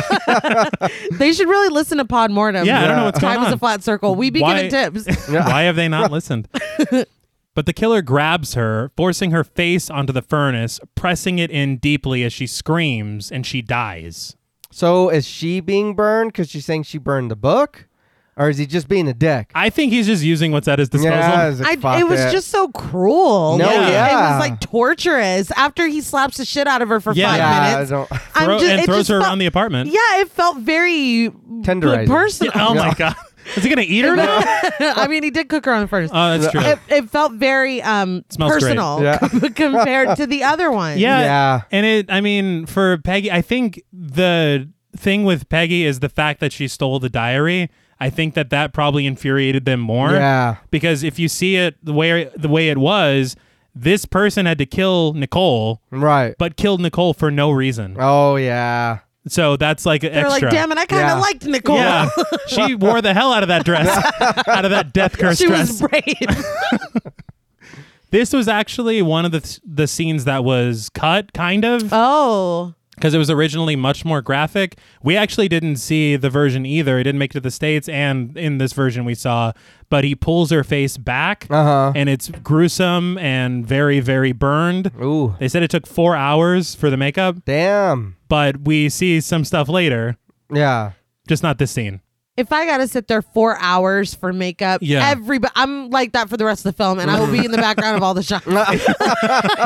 You're a ghost haunting the film. Yes. Did you know I was burned? Hello, Yeah. look at me. One thing I will say, though, is if it's between fucking what Peggy just had to go through and I'll take a claw to the face. That's what I'm saying. That Yeah. at least was Yeah. over instantaneously. This was like, I don't know if this is supposed to be like the killer ramping up, or Yeah. maybe like you said, frustrated that, she stole it and then they had to kill somebody for no Yeah. reason. I mean, whatever it is, it was really rude. Yeah. Mhm. Like it was very next level. Well, I mean, gas prices where they are. Yeah. Right. Yeah. We're all pretty frustrated. But we cut to the antique shop where Sylvester asks Frank how he thinks Nicole ended up here. Frank tells him she had a key because they used to see each other every now and then. Sylvester's like, damn, dude. Yeah, Frank's like, I told you when we first met, I be fucking. Yeah. I don't know what you didn't What part understand do you about not that. understand? But Frank's like, calm down. I'm not, just stopping everybody. Yeah. I actually was going to leave Isabella for Nicole. We see her corpse lying on the floor, a suit of armor on top of her, and the murder weapon at her side. The crime scene photographer snaps photos as Sylvester asks if anybody else had a key to the door. Frank says only him, naturally, and Sylvester repeats, naturally. I knew they fuck. wouldn't buy it. No.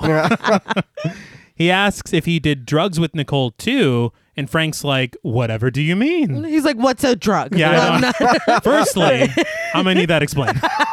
His default is just, I have no idea what you're Just talking total about. deniability. Who's Frank? I'm Frank? You're talking to me? But Sylvester's over that, telling Frank that he's definitely got a habit, and posits that some of his girlfriends, like Isabella, try to get him to quit while others like Nicole partake in it with him. Frank's like, all right, maybe. He's really backed up against the wall. Yeah, that's true.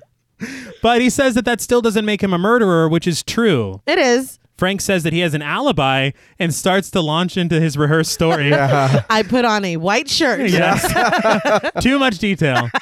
But Sylvester interrupts him, saying that they'll talk about it in his office at the police station. So the two leave as we pan over to Nicole's body one more time. I did not realize that this was taking place in the same room where her corpse was. Yeah, and they're just talking. Yeah. I feel like there's only one instance of somebody being really upset that someone has been murdered. Everything else is just like, well, okay, so about the drugs. Yeah. Like, I mean, they just get over it so fucking quickly. Well, there's something so weird about the police work in this movie. Yeah. Like, and we see some of it in a second, but it's like, sometimes it seems very good, and other times it's like, what are you doing, dude? Yeah, not at all. But in the light of day, Sylvester puts Frank in the back of his car, but walks over to Zankeen when he sees him interviewing the gas station attendant from the night before.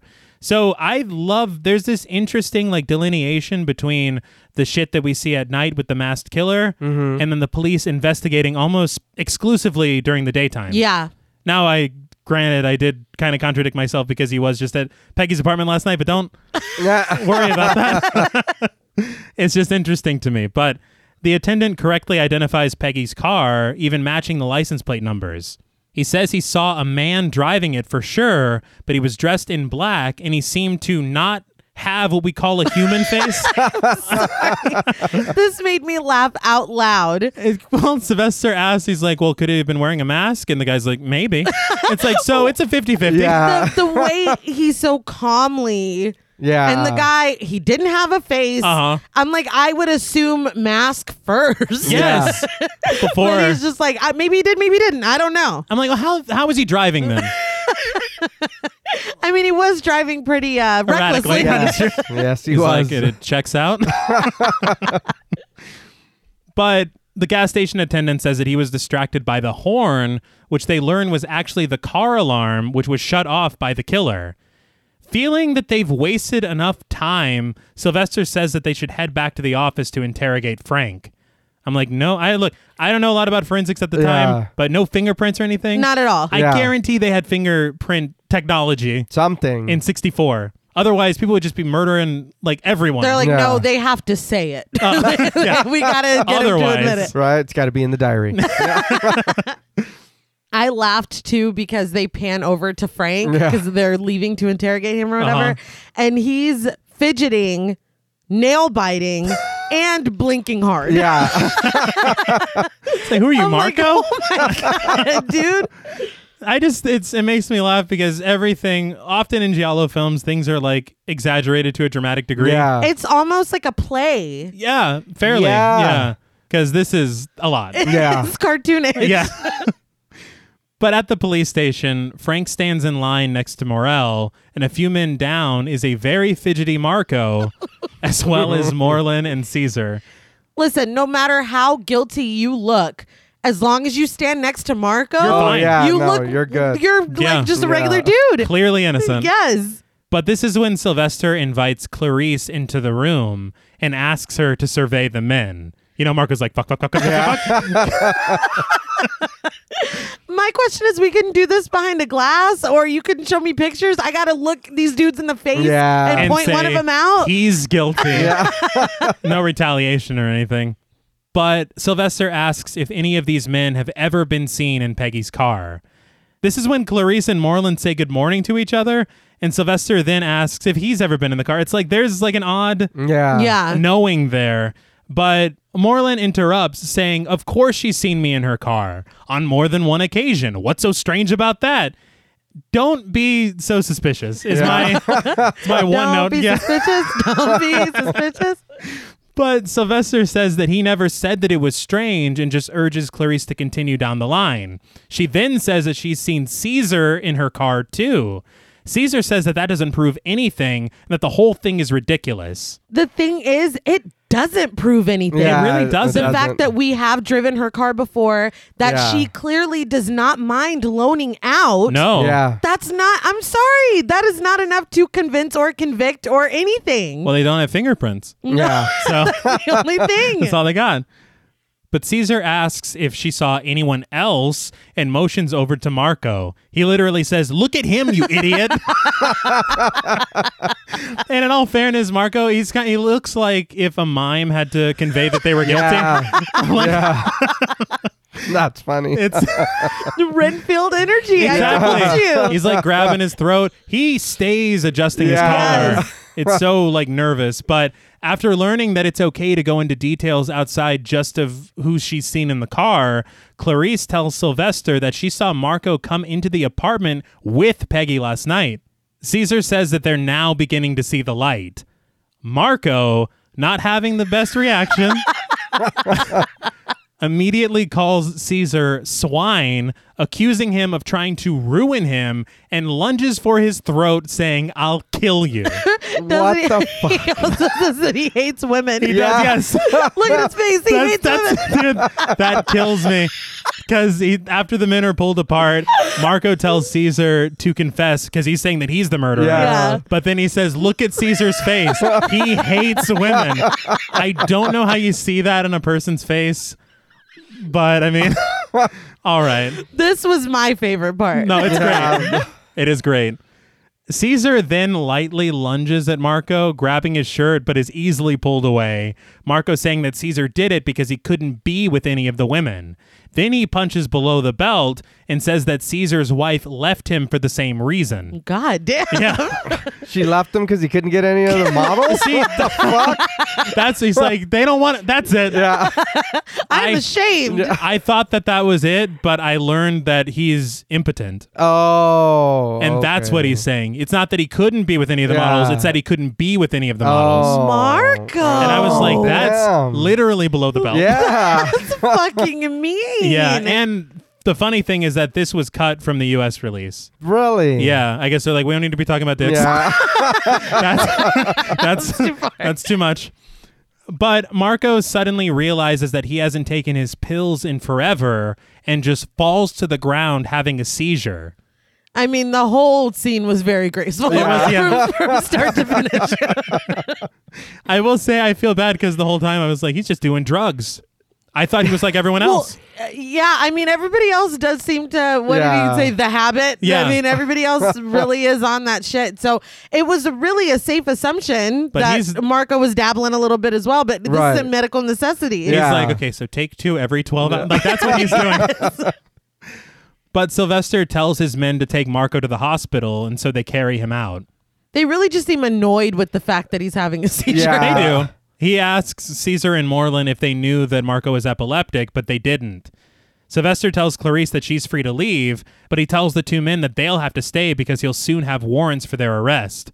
Moreland asks why, and Sylvester says that it's because the killer obviously used Peggy's car on other occasions, which is how he knew where the burglar alarm was hidden. That is real flimsy. It is, because I think most cars at that time had there's kind of limited space where it could be. I remember a button in my first car that had the alarm in the fucking thing. You're really reaching here. Like, if I was a lawyer, I would not stand for this. No, Where are all of their attorneys? Oh, that doesn't happen here. There aren't attorneys. No. Yeah, no, this is 1964. Yeah, they weren't invented yet. Keep your mouth shut. Even if you didn't do it, keep your mouth shut and wait for your attorney. Period. This made me laugh because as soon as he's like all about Moreland and Caesar, Frank and Morel are like, so we can leave, right? But Sylvester says that they can't leave either. And this is when Frank tries to use their alibi again. Yeah. And Sylvester kind of spells it out for him. They say that they were at Morel's until 11, and Nicole was murdered at 10. This is true. But when Sylvester called Peggy to tell her about her car, it was 11:30, and he arrived there 15 minutes later to find her missing and her apartment ransacked.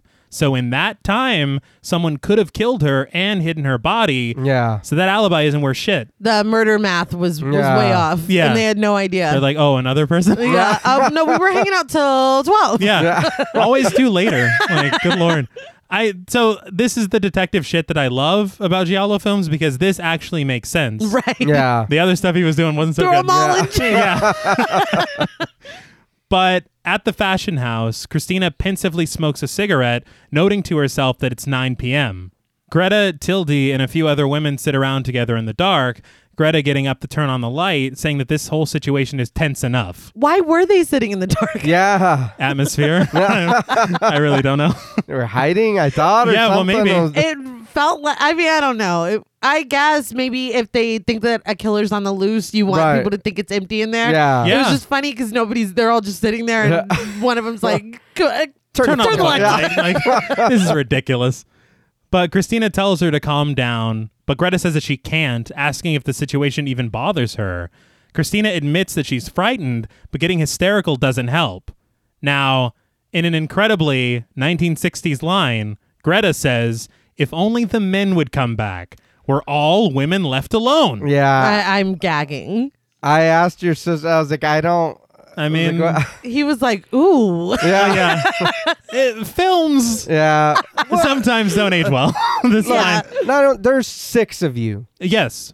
Beat whoever's doing this ass. It's just one. Oh, Yes. yeah. You Just fuck them up. Yeah. death proof that shit. Yeah. Oh, no. Uh-huh. I mean- Because I don't know about you. Right. I don't want to fight a group of. Not so Anybody. much. I would run away. Yeah. Regroup and claw glove or no, we're kicking your ass. yeah. Absolutely. Oh, no. Yeah.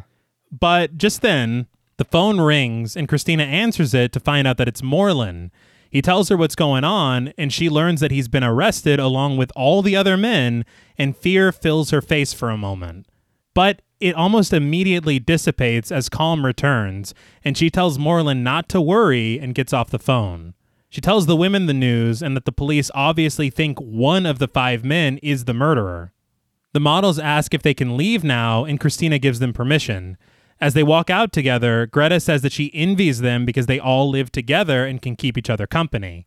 Tilde grabs her things to leave, but is stopped by Greta, who asks if she'll come over to sleep for the night. Tilde says that she lives only a few yards away from the fashion house and doesn't want to go all the way out to the country. Greta's like, oh, well, then can I sleep at your place?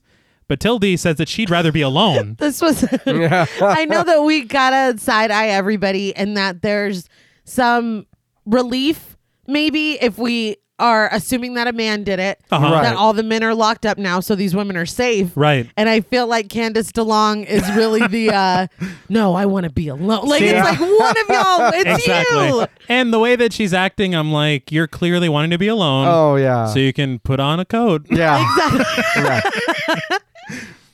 But Greta is confused as to why Tilde would want to be alone, especially considering both of her roommates are either dead or missing. Tilde says that she's certain one of the arrested men is the killer, so there's really nothing to worry about. I mean, if that's truly what you feel, that is logical. It is Yeah. true. They kind of make it seem less plausible only because of a very like low angle shot. Yeah. That's like the villainous Oh, shot. absolutely. Yeah, yeah. That's No, like, oh, it's yeah. like, oh no, Like, she she's did going it. to kill everyone. But Tilde says goodbye to Christina and leaves. Greta refuses to go home, saying that she'll just sleep in the fashion house. But Christina like puts her hands on her shoulder, hands her things, and she's like, "No, you're going home." I gotta go home, but you gotta get the Peace, fuck bitch, out you of gotta here. get out. But Christina says, look at it like this. Isabella and Nicole were mixed up in some ugly business that has nothing to do with any of them, so they have nothing to be afraid of. When I was a kid, that's how I would not be scared of horror movies. Huh. I'd be like, you've never even been to a cabin in the woods. Right. You weren't reading any Latin. It's like, this has nothing to do with you. I am not related to Michael Myers. Girl, you're safe. You're fine, dude. Get some Z's. Come on. But Greta thanks her and tells her goodnight before leaving. Outside, Tilde is seen walking around Greta's car before getting into her own and driving away. Again, not great look. Yeah. Especially for what happens later. Yeah. But Greta then emerges from the fashion house, walking to her car as Christina tells her to be careful from the balcony. With her hands trembling, Greta eventually gets her car started, driving forward, almost hitting a car, then switching it to reverse and backing directly into a tree. Yep. I thought it was me for a second. I honestly, though, when she's trying to get in the car, she opens like the back door and then struggles to get the door open. I'm like, has she never opened a car door before? Yeah. And then I'm like, has she never driven a car? Yeah, dude, I don't know. She's struggling. But instead of checking out the damage, she just rips out of the parking lot. It's like, fuck it. This is Morel's problem. But now alone, Christina heads back inside from the balcony, but she's immediately startled when she hears movement in the other room and sees a darting shadow cast against the wall. She creeps her way over as the wind rustles behind a curtain, and when she rounds the corner, she finds one of the mannequins has toppled over. She looks around fearfully and locks herself in the office. So, I will admit that this is the only problem I have with this film. Yeah. I get it. That's it. Yeah. And I can't talk about it now, but that's it. But Greta arrives home at Castle Franco, and as she pulls in, the butler stops her to tell her that the Marquis has phoned in saying that he won't be home for dinner because he has a prior engagement. He Yeah. classed it right the He fuck really up. did. He's just a little busy. Yeah, it's no big deal. Yeah. Greta obviously already knows this and says that she's fine to have dinner alone, parking in front of, I guess, an actual castle because this place is fucking brilliant. It was funny to me too because he is waiting outside Yeah. to greet her, and then she's like, "Oh no, it's cool," and she parks, and then he like goes back out into like the wilderness. Yeah. Yeah. I was like, "What See, the heck is going on?" And that was kind of a problem for me because... Is it your job to just be out here? But I didn't, like, when the camera pans over and you see him like disappearing in the Yeah. dark. Yes. I was like, did the butler do it? Like, I'm thinking he's about to go put on a coat, Yeah. you know? But it turns into nothing. No, It's just the butler did not do it. it's just creepy. But Greta gets out of the car to head inside, but stops when she notices the damage done to the trunk. She walks over and sees that the lid is slightly ajar. So she wrenches it up to open it, and when she does, Peggy's body topples out, her face scarred and burned. Why would you put her in the trunk? I don't know. I don't know who did it. Somebody else's problem Yeah. now, That is true. or my problem. I mean, maybe maybe we don't know who the killer is. Yeah. I will say that it's quite the predicament. I don't think that she handles it the right way. Not even the way that she handles it. I was like, oh, so she's in on it. Yeah. Right. Because See, it and that's- makes no fucking Yeah. sense. I think that's what you're meant to believe. Okay. Or maybe okay. could she maybe think that dude mozzarella or whatever his name is? Wow. Could she maybe think Morel that he killed did her it and she's trying to hold it protect down? him. Those 'Cause are it really makes no sense. those are Yeah. I had a few theories and that was one of them. But I do want to call out something I heard on commentary, which was that they messed up this scene the first time because the trunk was like not spring loaded, but it was made in such a way that if you don't open it all the way, Yeah. it slams shut on its Oh own. no. And so whenever they were rehearsing it, they told Leah Kruger, they're like, you got to open it all the way. Oh no. All right. And she's like, sure. And so she opens it the first time, but not all the way. And Mary Arden does what she's supposed to do, and she tumbles Flops out, out. and the trunk smashes her in the face. Oh no. And it fucked up her nose. No. She had a scar for the rest of her life, and it almost got her right in the eyeball. Oh my god. Damn. And so she's obviously inconsolable. Yeah. And they said that Mario Bava cradled her as she cried, and he put ice on her face and was just apologizing profusely. He's like, I'm never gonna financially recover. Yeah. That is terrible. Isn't that crazy? She did her own stunts in the apartment. Yeah, She's fucking taking a trunk to the face. Like, she was a trooper. Awful. But Greta rushes inside to call the police, but the phone is already ringing when she goes inside. She does leave the door wide open, though, which isn't smart. No. But when she answers the phone, nobody's on the other end, so she hangs up. She then rips off her jacket and runs back outside, where she sees the butler returning from his quarters with her dinner. She pulls Peggy's body out of the car and drags her inside the house and takes her into the dining room, hiding her under the stairs and covering it with a couple of dressing screens. Not even well. No. We're not, it's not covered well. Her entire head sticking out. Yes. Which is probably the most important I part. was going to hide any piece. It would be that. It would be the head. I will say, though, that, again, I was like, is she doing this because she's the killer? Yeah. Because she's trying to protect Morel? Or because she thinks that if the butler sees the body, he'll think she's the killer? But, you know, if I would be screaming and think that somebody planted a body in my trunk. That too. I feel like she's just like, okay, clean it up. It's just so weird. Oh no, yeah. The whole time I was like, why are you touching her? Yes. That too. Why? Stop. Well, the police, they're not going to find anything. Let's be real. There was like one really great moment that I do want to call out because she pulls Peggy's body up some stairs and she drops her, but Peggy stays completely solid. Yeah. Like the rigor mortis has set in. That and is good. Yeah. It creeps me out every single time. But after Peggy's body is, quote, hidden, unquote, Greta allows the butler to bring her some tea, but turns away from him when she realizes that there's blood on her blouse.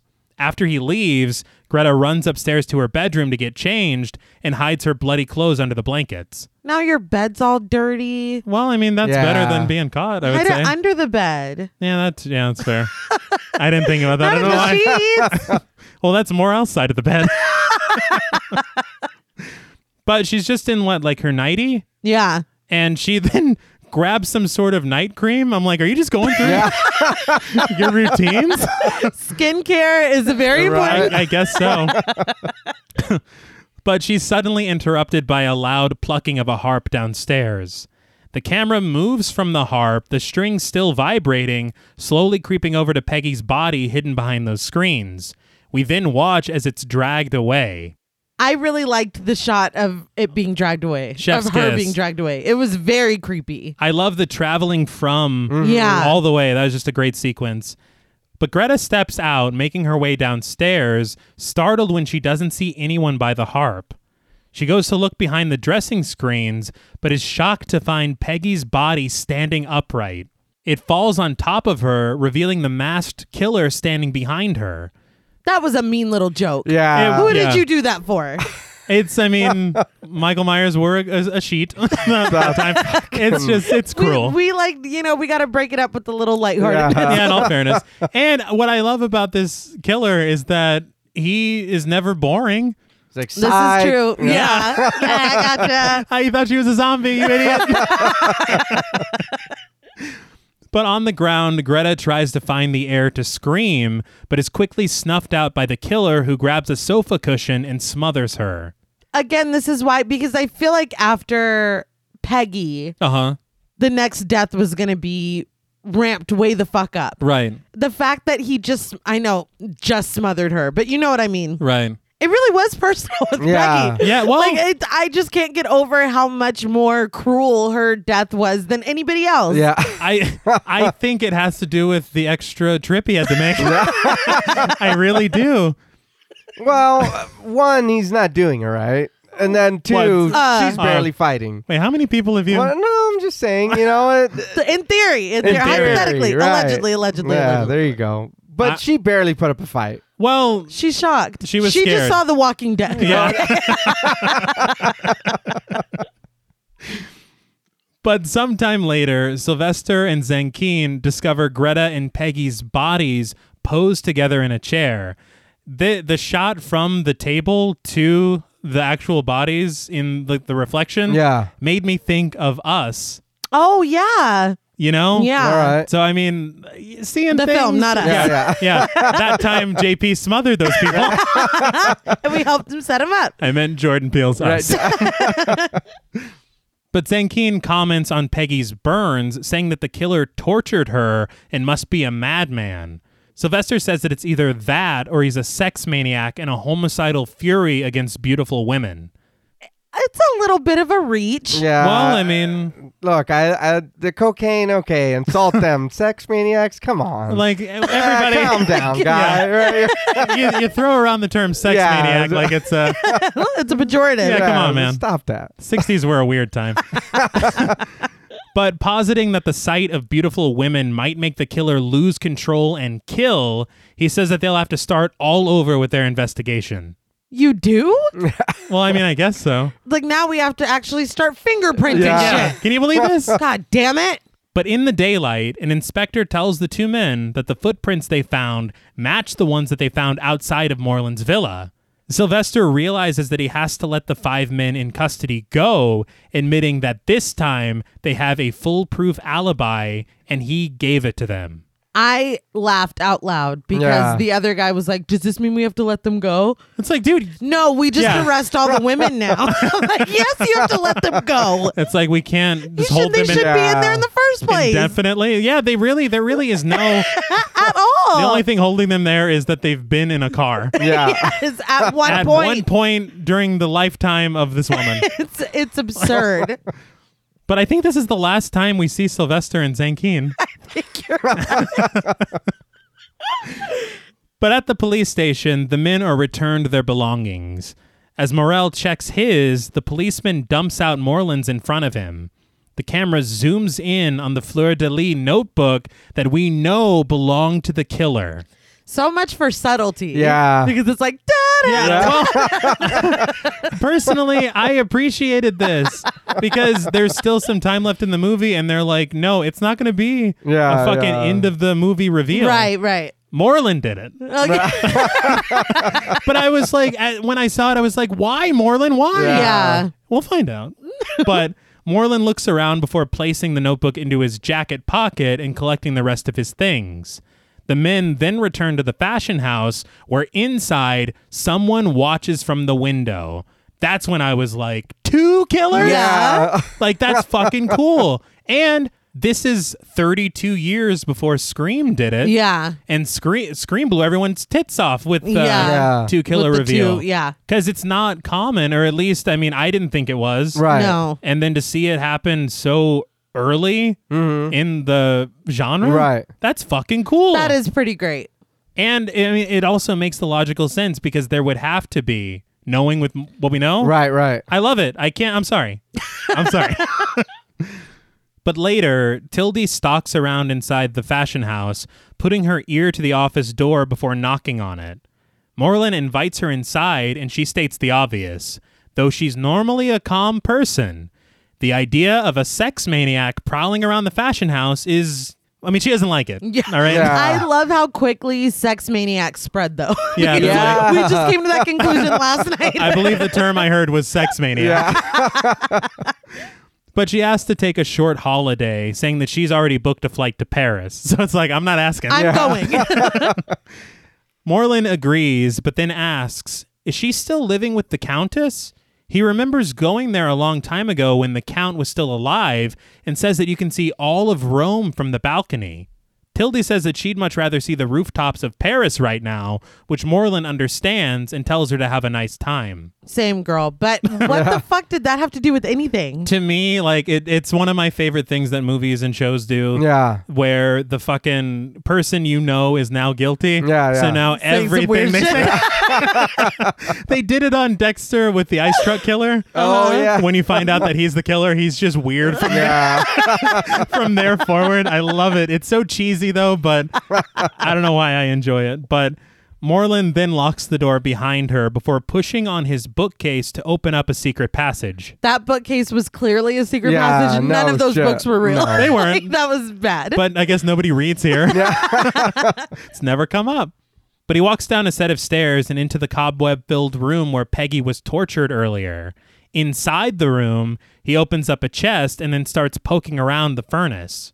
A familiar voice is then heard around the corner. I burnt Peggy's clothes. There's nothing left to show that she was here. It's Christina. She's Moreland's accomplice. See, okay, so I will say that I wasn't expecting this. No. And I do like that. I was like, okay, you got me. Yeah. You know, I didn't expect that. So that I will give it points for that. I especially liked that it's a woman. Yeah. Yes. And again, in 64? Yeah. So you got 2 killers and one of them's a woman. Yeah. That's fucking cool. But she says after she did that, she had to get her out of here and also murder Greta to give him an alibi. He goes, perfect. Just regular shit. She says perfectly awful, but she doesn't even know how she did it, admitting that she nearly fainted just finding Isabella's corpse in the wardrobe. Moreland asks how she was able to get Peggy to Castelfranco, and she says that she put her in the back of Greta's car, and she did the rest, really. And then she says she targeted Greta because she was all alone out there. The butler's like, hey, I was also... Yeah. Who do you think brought the fucking I tea? was waiting in the trees. What are you talking All creepy for no reason. But Moreland tells her well done and says that the police think it's all the work of a sex maniac. Yeah, I mean, that spread really Yeah. fast. But later, the two kiss in bed, but there's clearly something wrong with Moreland. I will say I do love the shot that begins this scene, which is like a Renaissance painting on the ceiling. Yeah. And a smoke ring blown. Yeah. It's fantastic. But Moreland, who clearly looks upset, just mutters, what a mess. He says it's all because of that idiot, that witch Isabella with her blackmail, the money she wanted. Christina says when Isabella found out that her husband's death wasn't an accident, she should have realized it was foolish to ask for all that money. But no. The more they'd give her, the more she'd want, so she had to die. I think that's what people don't understand about blackmail. Uh-huh. If you're going to blackmail someone to ruin their life, Yeah. they have nothing to lose. Yeah, no shit. What's killing you? Yeah, that's don't do that. It's I would dangerous. advise against it. Yes, another Podmortem PSA. Don't blackmail. But Moreland says that she squeezed too hard, and that's why she had to die.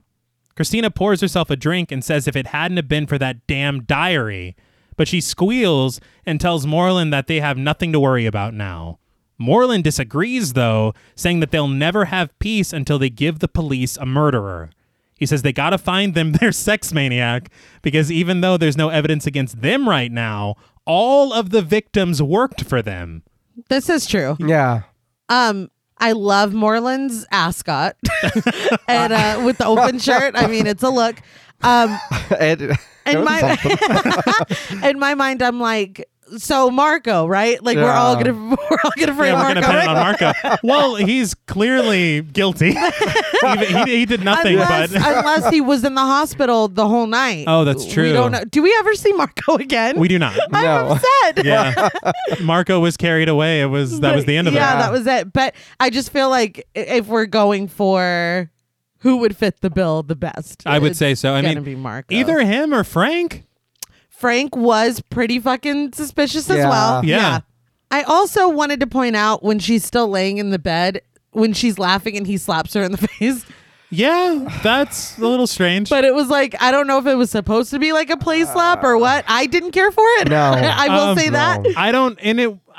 The sound design made it appear way worse than. And it gets worse. Oh, it but does. There's one that is so egregious. Yeah. No, yeah. I'm not. It's unbelievable.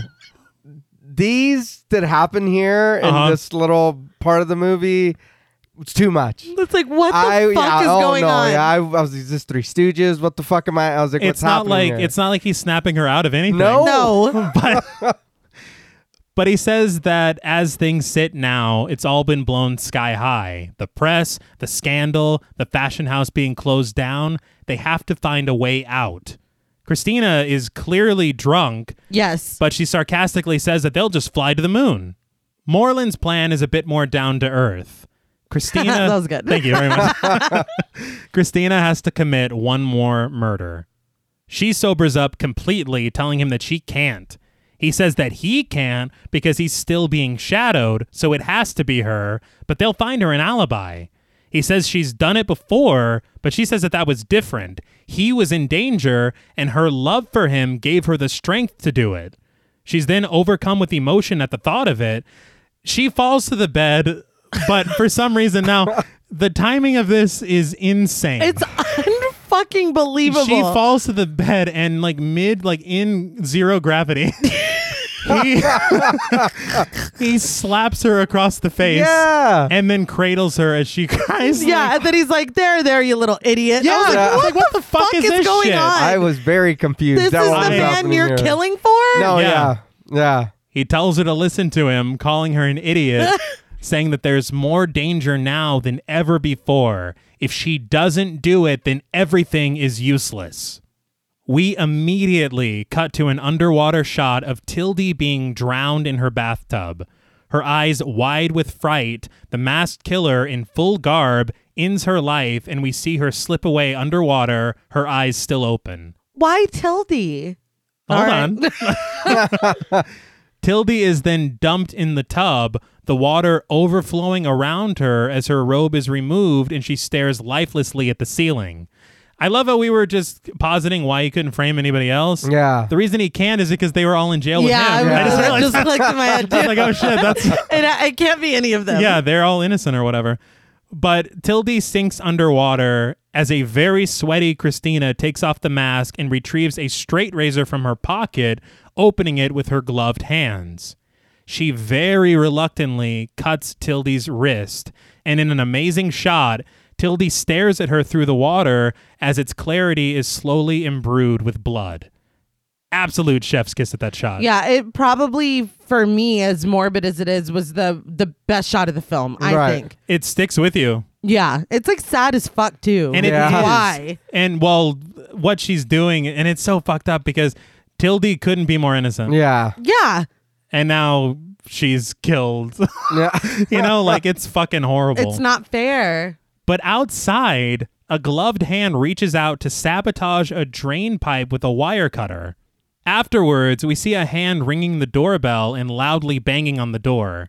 Fearing she'll be caught in the middle of her frame job, Christina frantically takes off her killing clothes and takes the only way out that she can, the balcony. So, okay, that was my question, because I was like, why are you fucking taking your disguise off at the crime scene? Was this supposed to look like it was Tildy's? That's the point, yeah. Oh, okay. Yeah. I thought that she was like, why are you like, I thought she was just like, she was sad. She was like, I can't keep fucking doing this. So Oh. Yeah, that's what it looked like at Yeah. first. And then I was like, oh, this is a frame job. Yeah. Like she took off her costume and then immediately got in the bath and killed herself. Yeah. And you see she was drowned and then post. Oh, Yeah. okay. So it's Yeah. like, I'm mad about it. All I right. don't- Guilt. Like, why? They had no one else. Sure you do. So Tildy, turns out she's a sex maniac. Apparently. But as the hand continues to strike the door, the camera pans around and we see that it's Moreland. Once again, why Moreland? Why? Yes. This dude is the fucking scum of the earth. Yes, dude. And it only gets Oh worse. my God. Now very high up on the balcony, Christina steps off of it and inches her way across a narrow ledge on the building.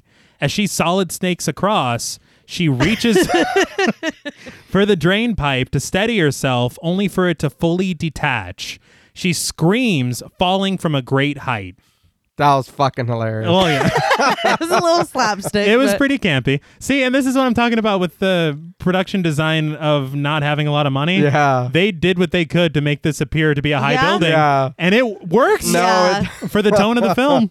But Moreland hears this scream and obviously thinks that his job is done. He makes his exit back to the fashion house. Purple light fills the windows as we get a very long shot of the fountain.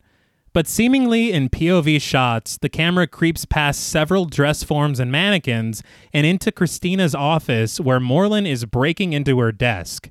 He finds papers and a small gun, but then cracks open a box full of jewels and smiles as he smokes a cigarette. Really, man? Yeah. That's crazy. No, I'm upon this bitch's shit. Yeah. For real? She loved you, dude. I can't get this dude. He does not disappoint. No. He does not disappoint in disappointing. Fair. Very fair. Good Lord. But a creaking noise disrupts his joy, and he makes his way into the hall. Through the dark, he stands bathed in purple light next to a dress form.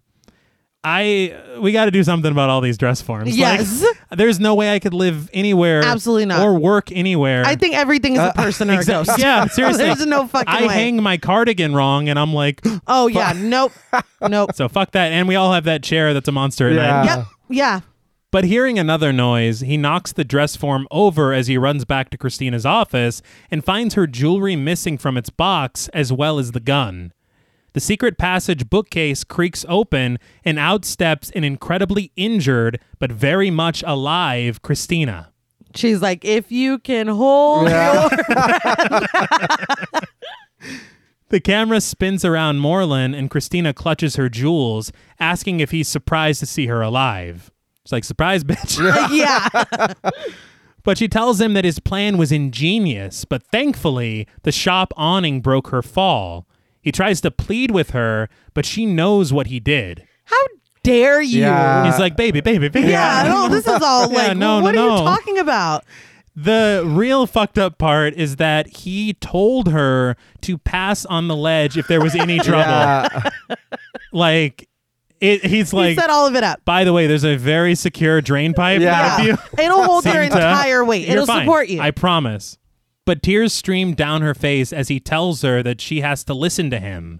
She says that if the police found her body, his plan would have worked and he would have been free. She says now she understands why they had to go get married in secret and in such a hurry. He was in love, all right. In love with her house, her apartment, the fashion house, her money, everything she had. So they would have been, in their estimation, scot-free after murdering Tildy. Yeah. Right. So this was just, I don't want to share. Yes. Like, It was just Yeah. selfishness. And it's even... and this is all her shit. Yeah. I can't. It's even sadder because she lists all that stuff. She says everything I had, and then she realizes and says everything but me.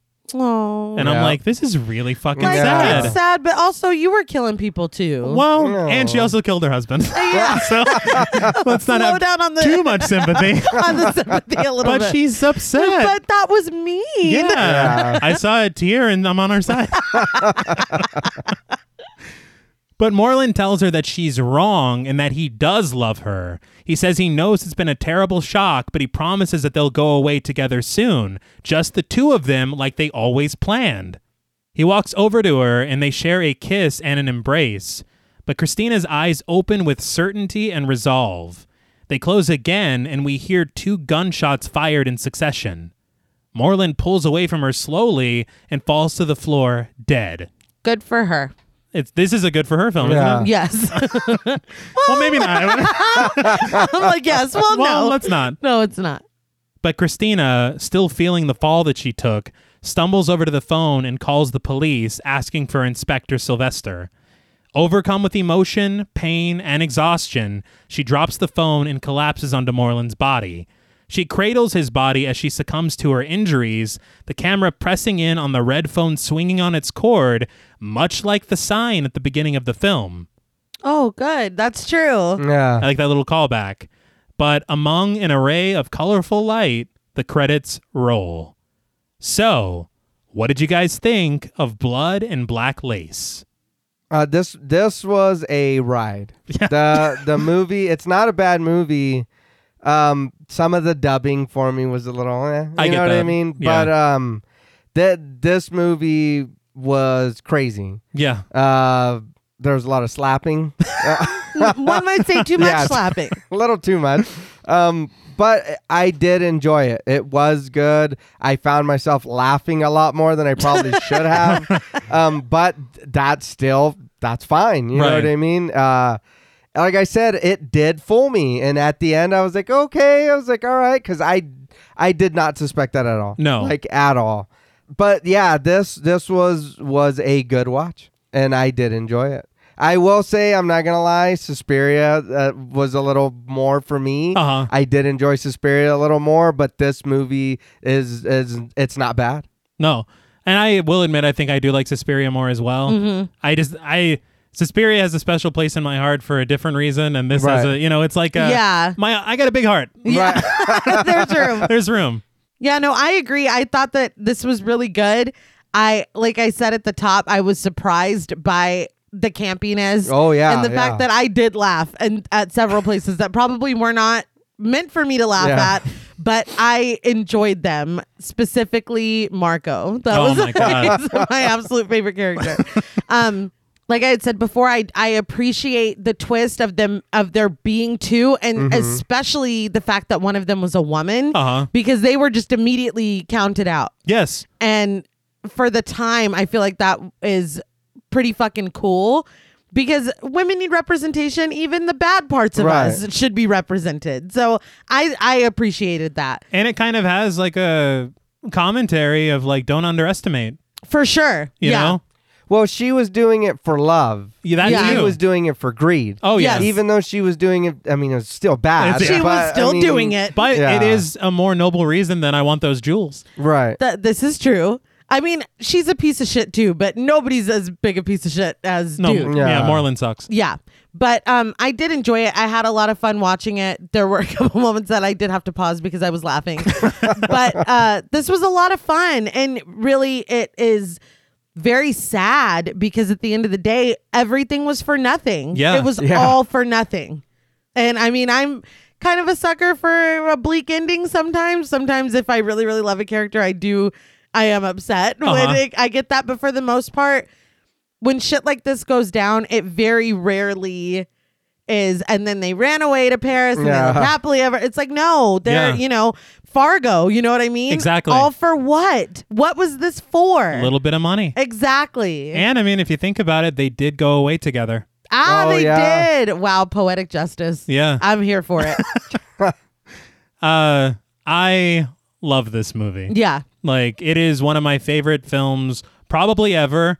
And I think I love it not just as a film, but kind of as almost a turning point in the horror genre. Yeah. Because not only does it open up this giallo subgenre in Italy and make amazing films that kind of, this is the prototype, you know? It is interesting that you say that, because it's almost like having a really, really good friend and then meeting their grandparents. And being like, okay, that makes sense. I totally get it. I can see this. And when you think about slasher films, I mean, you hear about Black Christmas being a proto-slasher. Right. This is 10 years before Black Christmas. Yeah. You know, you hear about, obviously, Psycho with what it did, Peeping Tom as well. This is just 4 years after that. Yeah. And so, I mean, just as a part of, I guess, like film history. Right. Like this, I don't think this film gets talked about enough. I had never heard of it until you. Yeah. And then you bought it for me. I did.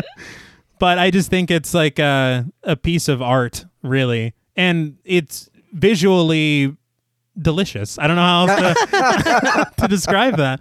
But just watching it for me, I mean, it's definitely an experience. I understand what you guys are saying when you're like, it's a ride. Yeah. It is. Yeah. It really is a ride.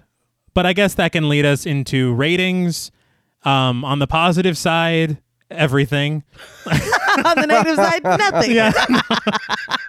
I really think that, I mean, the feel of it, you get this amazing atmosphere from Bava's direction, his artistry, the set design, the costumes, like everything just feels so cool. Yeah. The way the killer looks. Right. I mean, that is just so badass. And it's so simple. I think that's the other thing. The fact that it was made for so cheap and looks this good. Yeah. That's nuts. Obviously, the lighting and the cinematography. The good thing about the cinematography to me is that Bava, coming from that background, you see the care and attention he's putting into these shots. Yeah. He's uncredited as well as the cinematographer, Bava is, because he pretty much did all the cinematography. He lit every shot. He framed every shot. Shit. And so it's really his vision on film. Yeah. And so that's just remarkable. It only makes me want to watch more of his films. I've only seen like 6 of them. Yeah. But I love everything that I've seen. Yeah. And I think for me, also I love the music. I want to say that. I think the music is fantastic. The dialed up performances, the death sequences, Right. the mystery element. Yeah. I think for me, the whole thing though is that the way that it lays the groundwork for the giallo subgenre, all of these elements that are here that you see pop up in all these other films, it started here. Yeah. That's just amazing. Right. On the negative side, the only thing that I can really think of is maybe there are some moments in the script that I might tweak a little. Yeah. I did not like Christina. Yeah, because it doesn't make any sense. Yeah, she was afraid that night for why. Yeah. It's me and him. He's locked up, and I'm right here. Yeah. There's no reason to be afraid. I don't know, because maybe she's like, well, fuck, maybe I am being haunted with the mannequin falling over and shit. But outside of that, I can't. Any fucking negative thing I could say about it, overshadowed. Yeah, completely out the window. And of course, it holds a special place in my heart because it introduced me to a subgenre of films that I didn't even know, really existed. So for me, out of 10 scandalous secrets, I am going to give Blood and Black Lace 10 scandalous secrets out of 10. What? Big surprise. But I will now open the floor to you. I did enjoy this movie. I know we said over the top. Yeah. Some of it for me was a little telenovela. It was kind of a little bit so like soap opera. Yeah. So it was kind of like, damn, you know what I mean? Not that it hurted a lot for me, but some of it was a little kind of overdone, and I'm like, man, you calm down a little bit. But this is a from beginning to end, and like I said, me still being like, I didn't know who the killer was. Yeah. I was like, hell yeah. I was like, okay, you got me. You know what I mean? I was like, I did not expect that whatsoever. It's fun to be shocked. Yeah. Oh, yes, no, it yeah. is. The killer, like you said, looked very cool. Mm-hmm. That was very cool. I can't say that it's something that I would probably have watched on my own if you wouldn't have told me, but I wouldn't mind watching other Giallo films to kind of see where they go after this. You know what I mean? Because I know you said they get a little more graphic. And they do. So I would kind of like to see, also interested in seeing other Giallo films and kind of seeing where it is. You're saying this one is tamed. This one, I would say so compared to some of the others I've seen. But yeah, if you've never seen it, I'd recommend watching it, even if it's just the one time. You know what I mean? See what it's about. Kind of check it out. Maybe you like it, and if you don't, cool too. You know what I mean? But the one I did enjoy a lot of it. The one thing I will say is that there was a lot of those mannequins, the red ones, and I wish one of them would have came to life or moved even or something. You know what I mean? Yeah. They do look creepy as hell. They do. They are begging to be animated. Yeah. Something. And they're always hovering around. Yes. They're just there. They're there from beginning to the end of the movie. So it's like, please, one of them do something. Someone wear you as a costume. Yeah. Yeah. So on a scale from 1 to 10 scandalous secrets, I'm going to give Blood and Black Lace a 7 out of 10. Wow. Like I said, I can see where you're saying like a lot of influences came from this movie. Right. Or, and it's, even though some scenes are over the top, you said, like you said, it's campy. I'm never going to try to knock a camp. You know what I mean? For sure. Yeah. And that's, right there in line with B horror movies. You know what I mean? So I can't be like, oh, shit was cheesy. But then. Yeah, because it's not. You know what I mean? It is, but in a good way. Yeah. Yeah, no, I agree. I feel like the biggest negative for me is really not understanding some of the characters' intentions. Yeah. Even after it shakes out who the killers, like specifically Greta, like that really frustrated me a lot. Also, the whole, I know it's just a throwaway line, but we're just women or whatever. I was like, bitch, stop. But I love the camp. I do want to give extra points for the camp, for really just how over the top everybody was, for my surrogate Renfield, because I've been chasing that high since Dracula. For the killer being a woman, for there being two of them. Yeah. For you looking back and being like, except for the little scene where she's scared and has no reason to be, it makes sense. Okay, this one was her, this one was him. Like it tracks once you know. Right. And also I really love The Watchmen. So I got to give it up to Blood and Black Lace for that. But with all of that, on a scale from 1 to 10, Scandalous Secrets, I'm going to give Blood and Black Lace because when it hits for me, and I don't have the same love that you have for it, T. Right. But it really, I am a lover of camp, and this really, really delivered on that for me. Mm-hmm. So it maybe generously, but I'm going to give Blood and Black Lace 8 out of 10 Scandalous Secrets. Wow. Because I really love that. And it in spades. Yeah. It really felt like watching a play. Right. And at times it is very overacted. But Yeah, I like shit like that when it's done in the right. If you put Marco in a Scorsese film, I hate him. Yeah. If you know what I mean? It's not going to work. It fits so perfectly, just like Right. with Dracula, where it's like that guy is on a 12 Yeah. for no good reason, but I'm loving every second of it. Yeah. But yeah, I appreciated it. And I don't know if I ever would have watched it on my own either. Yeah. So I'm glad that you brought this to the table for us because it was a good time. Thank you. I'm glad. Thank you for indulging me.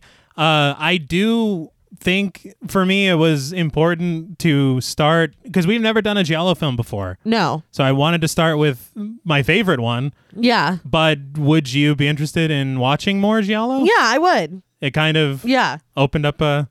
I'm here Sure. for it. And I'm a little surprised to hear John Paul say that he's down too. I'm but very glad. Yeah. Well, you say they get a little more brutal as they go, so Yeah, there's quite a few. He's like, Well, it gets crazier. Yeah. Yeah, right? Well, that's all from us at Pod Mortem. What would you rate Blood and Black Lace, and what should we watch next? Let us know on Twitter at the Pod Mortem. Don't forget to follow us on Instagram and like us on Facebook. Be sure to follow each of us on Twitter at TravisMWH, at Blood and Smoke, and at RealStreeter84. Please consider pledging to our Patreon and stay tuned until after the music for a special thank you to our Wendigo Getter patrons. And remember, though at times it might seem easier to tell a lie, honesty is something that will never go out of fashion. Until next time.